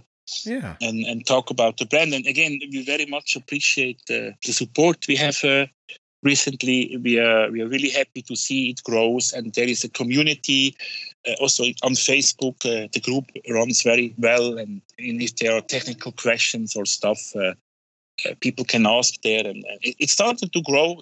It's still very small, and it will be probably small because the hobby is it's small. Or not very, very large, but it's nice to see that there is a community and people enjoy the product, because I think at the end of the day, it's again, like not only we say, like also the other manufacturers say, we all do it for the love of the hobby, and it's a passion. Definitely, It's a passion. Right. Totally agree. Well, I'm so glad that I reached out to you and we started talking, and to have it come to this where you could come on the show and hang out with us and to meet someone new, and so it's been absolutely fantastic. I appreciate you taking time out of your busy Saturday to spend it with us. And man, I look forward to speaking with you more. I hope one day we can meet in person. That would be even better. Yeah. But yeah, thank you so much for coming on. Come to Switzerland if you know if your boss, your wife, set up the mind to travel. Let me know, and we can hang out for an evening or do some flights together. I have enough parts and helicopter in the basement. Flying field is not far, and Thank you so much. Yeah, again, thanks a lot also for the opportunity. Yeah, absolutely. Mm-hmm. That's why we're here. We want anybody and everybody to come on and tell their story and talk about their products if they're in the hobby like that, and that's why we're here, man. So, but thank you again. Thank you so much for coming on. Thank you, Kevin. Yeah. Thanks a lot so I have one last question for you. If somebody wanted to get in touch with you, how could they do that? Try Facebook. Okay. But the best is still our support email address, because Facebook it's sometimes a bit busy, with so many messages. And sure. But the forum, it's a good point. If you have personal stuff, normally I think we answer more or less in a reasonable time in Facebook, me or Dario, or send an email to the support address, where we look at least 3 to 4 times per week. We look into this, and we try to help. And for sure also our contacts like A-Main with Jason and his team, or Heli Direct with Sean and his team, the team pilots there. By the way, now we also have finally starting to build a team in the US. It was an old thing on the table. My problem was, I know a lot of guys in the US, old school guys, but they all blocked it, other brands. So it was not easy to, everybody I asked, they already blocked. And it was an old thing to finally the US also to build some small team, and for sure these people also there to help, because it's their job also to help customers and people and pilots and support them. Yeah, absolutely. All right. Well, Joachim, again, thank you so much for coming on, and it's been an absolute pleasure. Yeah, you have a great evening, sir, and hopefully, we'll catch up soon. Thank you, Kevin. Bye. Yep. Bye. All right, there you have it. Pretty awesome dude. Man, I gotta say, I learned a thing or two. Did you? Yeah. Yeah. I mean, amazing show, right? Once again, trying to keep it fresh, try to keep it, across the board and not focus on any kind of brand or, anything. But dude, like, how about the cost of doing a mold of a canopy or, whatever the case may be? Yeah. I'm surprised that a mold for a canopy would be up to $10,000. Mm-hmm. And that's a sunk cost, right? If you sell 10 kits or 1,000,000 kits, that's a cost that you either recover it or you don't. So pretty interesting. Well, the sad part is that they've only sold 60 of the Nitron 90. Mm-hmm. And, I get it. It's there's definitely a group of us that are diehard. But, I don't know, man. It's a good looking kit. I feel like people should definitely invest their time in that one, Yeah. But, at least consider it. Yeah, definitely. Mm-hmm. Yep. A lot of good stuff out there. Okay. But they're not giving up either. Like, that's the cool thing is that yeah. No. They're staying, they're committing, right? It's not like a one night stand, if you know what I mean. Yep. Cool. Yeah. And the cool thing, I mean, they do. I asked him that as well, as you know, do they have more things on the way? And he says, of course we do.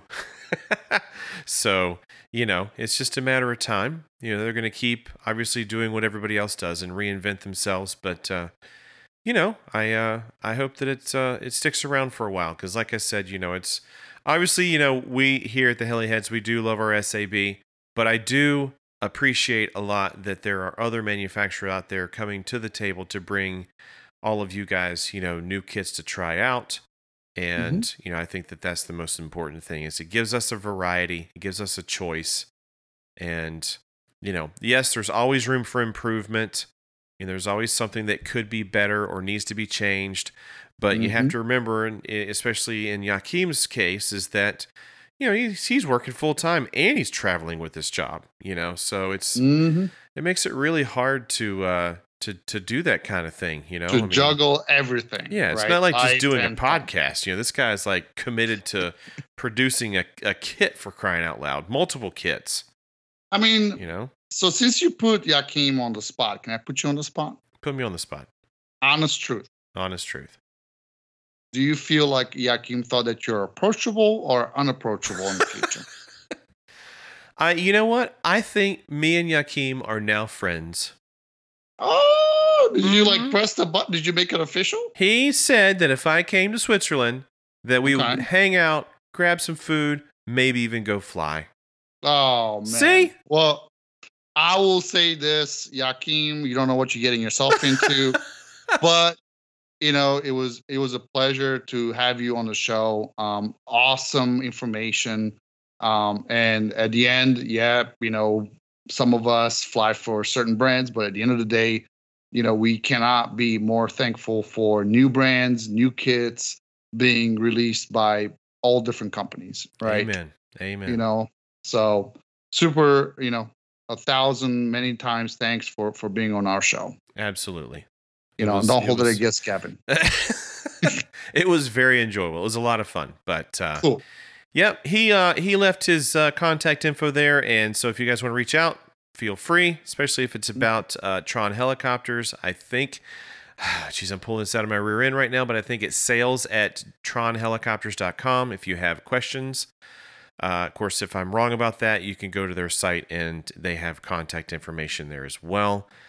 He is reachable on Facebook, but I think he was saying that sometimes it's easier just to email. So maybe try that. But at any rate, again, thank you very much for coming on. Gooch, should we get out of here? I mean, we can. We could heat soak a little bit longer. You need to get something off your chest? I do. Oh, boy. Here we go.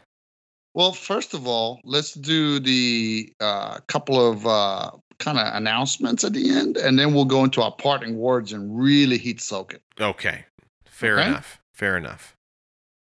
All right. So, if you want to get in touch with us, you can reach us at theheliheadsshow@gmail.com. Okay. Don't forget to like our Facebook, follow and subscribe to us on Podbean and iTunes. Yep. Okay. And of course, And yep, go ahead. Cholo, anything? Oh, No, Cholo? no, nothing. Okay. Mm-hmm. Shout out to the other Heli podcast and video personalities in the hobby. Mm-hmm. And don't forget what our Diamante boyfriend always tells us. That's right. Club donations. Club Throw them donations. an extra $1. Yep. Mm-hmm. That's right. Make sure you subscribe to, Fly Right RC, our boy Lou. Yep. Who looks damn good in a Heliheads hat. Just saying. Mm-hmm. Yeah. Yep. He's supporting. Do want to bring one thing up. We got an email, didn't we? We did. Let's talk about that before we go into our real parting words. Okay. Go ahead. Start it off. I'm going to have to pull it up because I've been too busy and I forgot. So we right. Totally, I need to do the same. Yeah. Do you want to take a stab at his last name? Let's see here. Okay. I might French him up a little bit, but we'll try. Stephen Boyjan. Close. Boyajian is the last name. Or is it Boyajian? Boyajian. It might be right. That sounds fancy. Let's go that way. Yeah. Boyajian. Stephen Boyajian. Okay. So he shot us an email, and it was on the Enemy Nitro episode. It says, guys, first let me say that I love the show. The dynamic of the team is awesome, which makes it a joy to listen to. Thank you for putting the time and effort into it. And he also gave us a little bit of, whoa, awesome when we get the listeners kind of pointing us and correcting us, because like we always say, we don't know everything. We're just passionate about the hobby and might not know everything. He said, I was listening to the show this week and enjoyed hearing more about the Enemy Nitro. Almost makes me want to make into a Nitro. So he is on the outside thinking about coming in, joining the dark side. A few things I would like to share. If the Nitro links are the same as the electric, then they are marked for direction. There is a small hole on the side that goes towards the ball, which is not documented in the manual, unfortunately. And I think we validated that. Yes. Right? So Cholo actually said, yep, found out this weekend. So, and he said also the silver tapered head screw that goes into the boom is for grounding versus locking the boom. Mm-hmm. So awesome. We love this kind of emails. We don't take it personal or anything like that. It's awesome to hear from our listeners. It's awesome when our listeners, provide additional information or correct us because we make mistakes. Yeah, so basically what he's talking about is if any of you guys out there feel as if you're having tail inconsistencies, I guess is how you could put it, where it seems a little bit like it's kind of twitchy or whatever, it could be from static from the belt. So that silver screw, what he's talking about, is a way for you to ground the boom and to the frame. Yet to the frame. So I think you would then screw the other side of the screw to one of the frame sides or something. And that helps ground the boom. And so if you've ever experienced that, try it. See if that eliminates some of that, weird inconsistencies in the tail. I don't know that that's a thing or that that's a common thing, but if it is, then that's what he's talking about. Yep. So let's see one more thing here. Let's go here. Let's go to comments, followers. How do I pull comments here? Let's do this. So 6 days ago, Fly Right RC, our boy Lou. Our boy Lulu.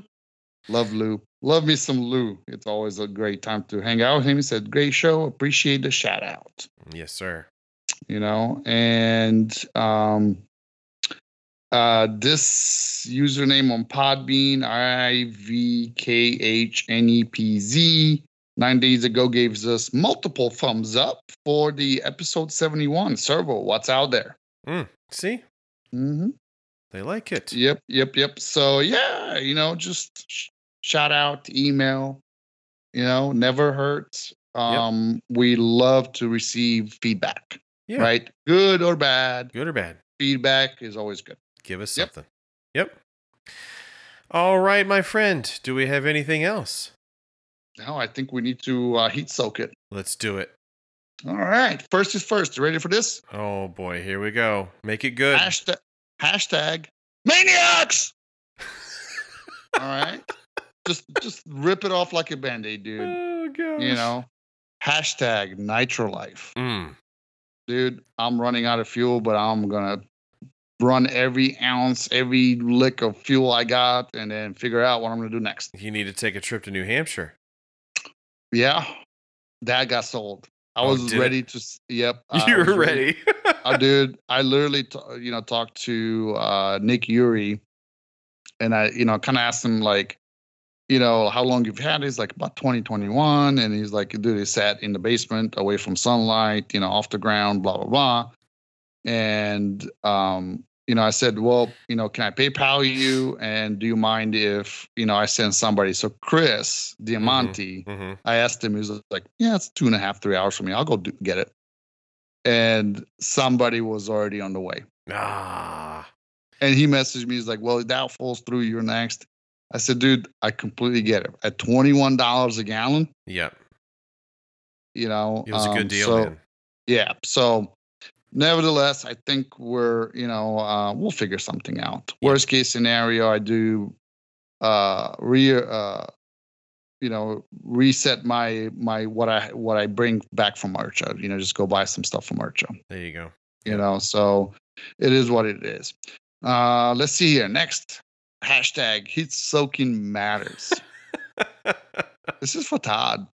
It's always for Todd. It's always you crushed his little heart. Yeah, I'm never leaving anywhere without my boots now. I'm telling you, because he's just going to be all heartbroken with me.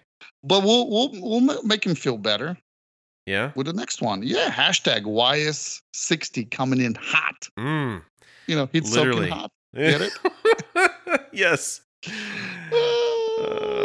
Goodness. And the last one I have is hashtag Ohio Heli Throwdown 2023. Yes. Let's make it a memorable. I think you tell me, you and Ben are coming, right? Yeah. Ben bought our plane tickets. So that cost me $500,000.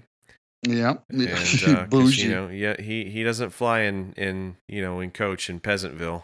Yeah, okay. So let's see. So the usual suspects, we have, Ron. Actually, Ron was calling me earlier. So Ron Course is coming.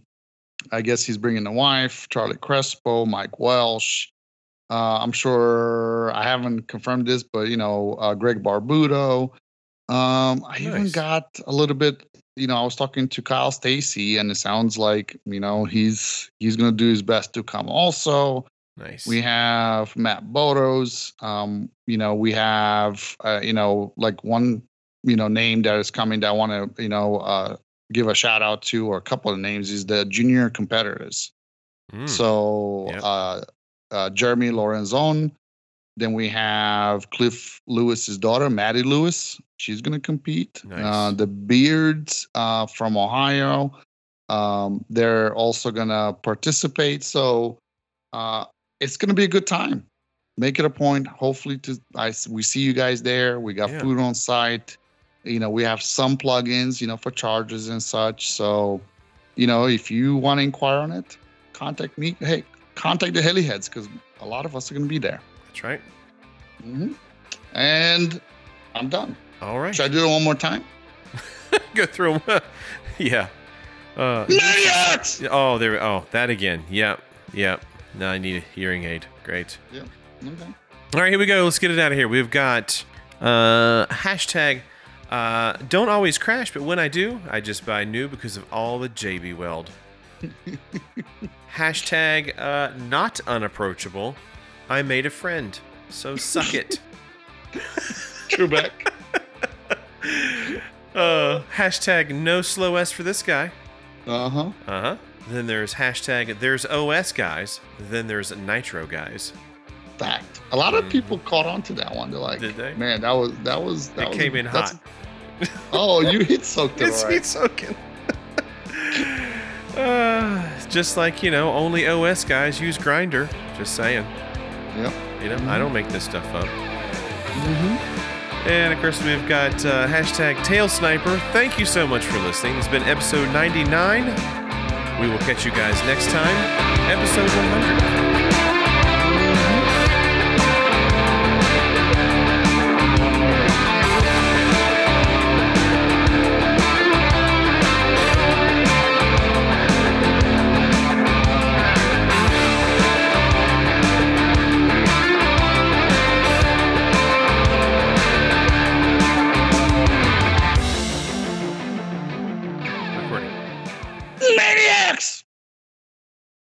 Maniacs! Maniacs! To watch him do it was even better. No, that's the best part. The only thing I was thinking, do you want to do like a That's just wrong right there. I got a place for those fingers. Oh, gosh. All right, here we go. Kick it off. and there's a little bit of announcement on that. All right, now let's go into it. So this will just be in the little outro deal, whatever. But episode 100, yeah, we got that coming. It is going to be slightly delayed, though, right? Mm-hmm. We have some family trips coming up, and I think the idea is that we're going to record, what is it, the 6th? And July 6th. Yep, and then it'll be out on the 10th. So the next show, just in case you're wondering, will be out on the 10th. It will not be out maybe the 26th or whatever that's supposed to be. I'm not sure. Mm-hmm. Yeah. Or no. That'll be good because we release it on the 10th. And then the 13th, 14th, 15th, and 16th, we're going to be in Ohio. Yes. Mm-hmm. And then we'll come back and we'll record a show and talk about that. Yep. So, I just wanted to let everybody know. Give a heads up. I know we get some angry people when we don't release on time. Yeah, consistency, right? So, but yeah, we just want to be open and honest. So we have a lot of things going on for the next couple weeks, and so to not shortchange you guys, we're just going to push it back a week, basically. So, but stay on the lookout. We'll be back.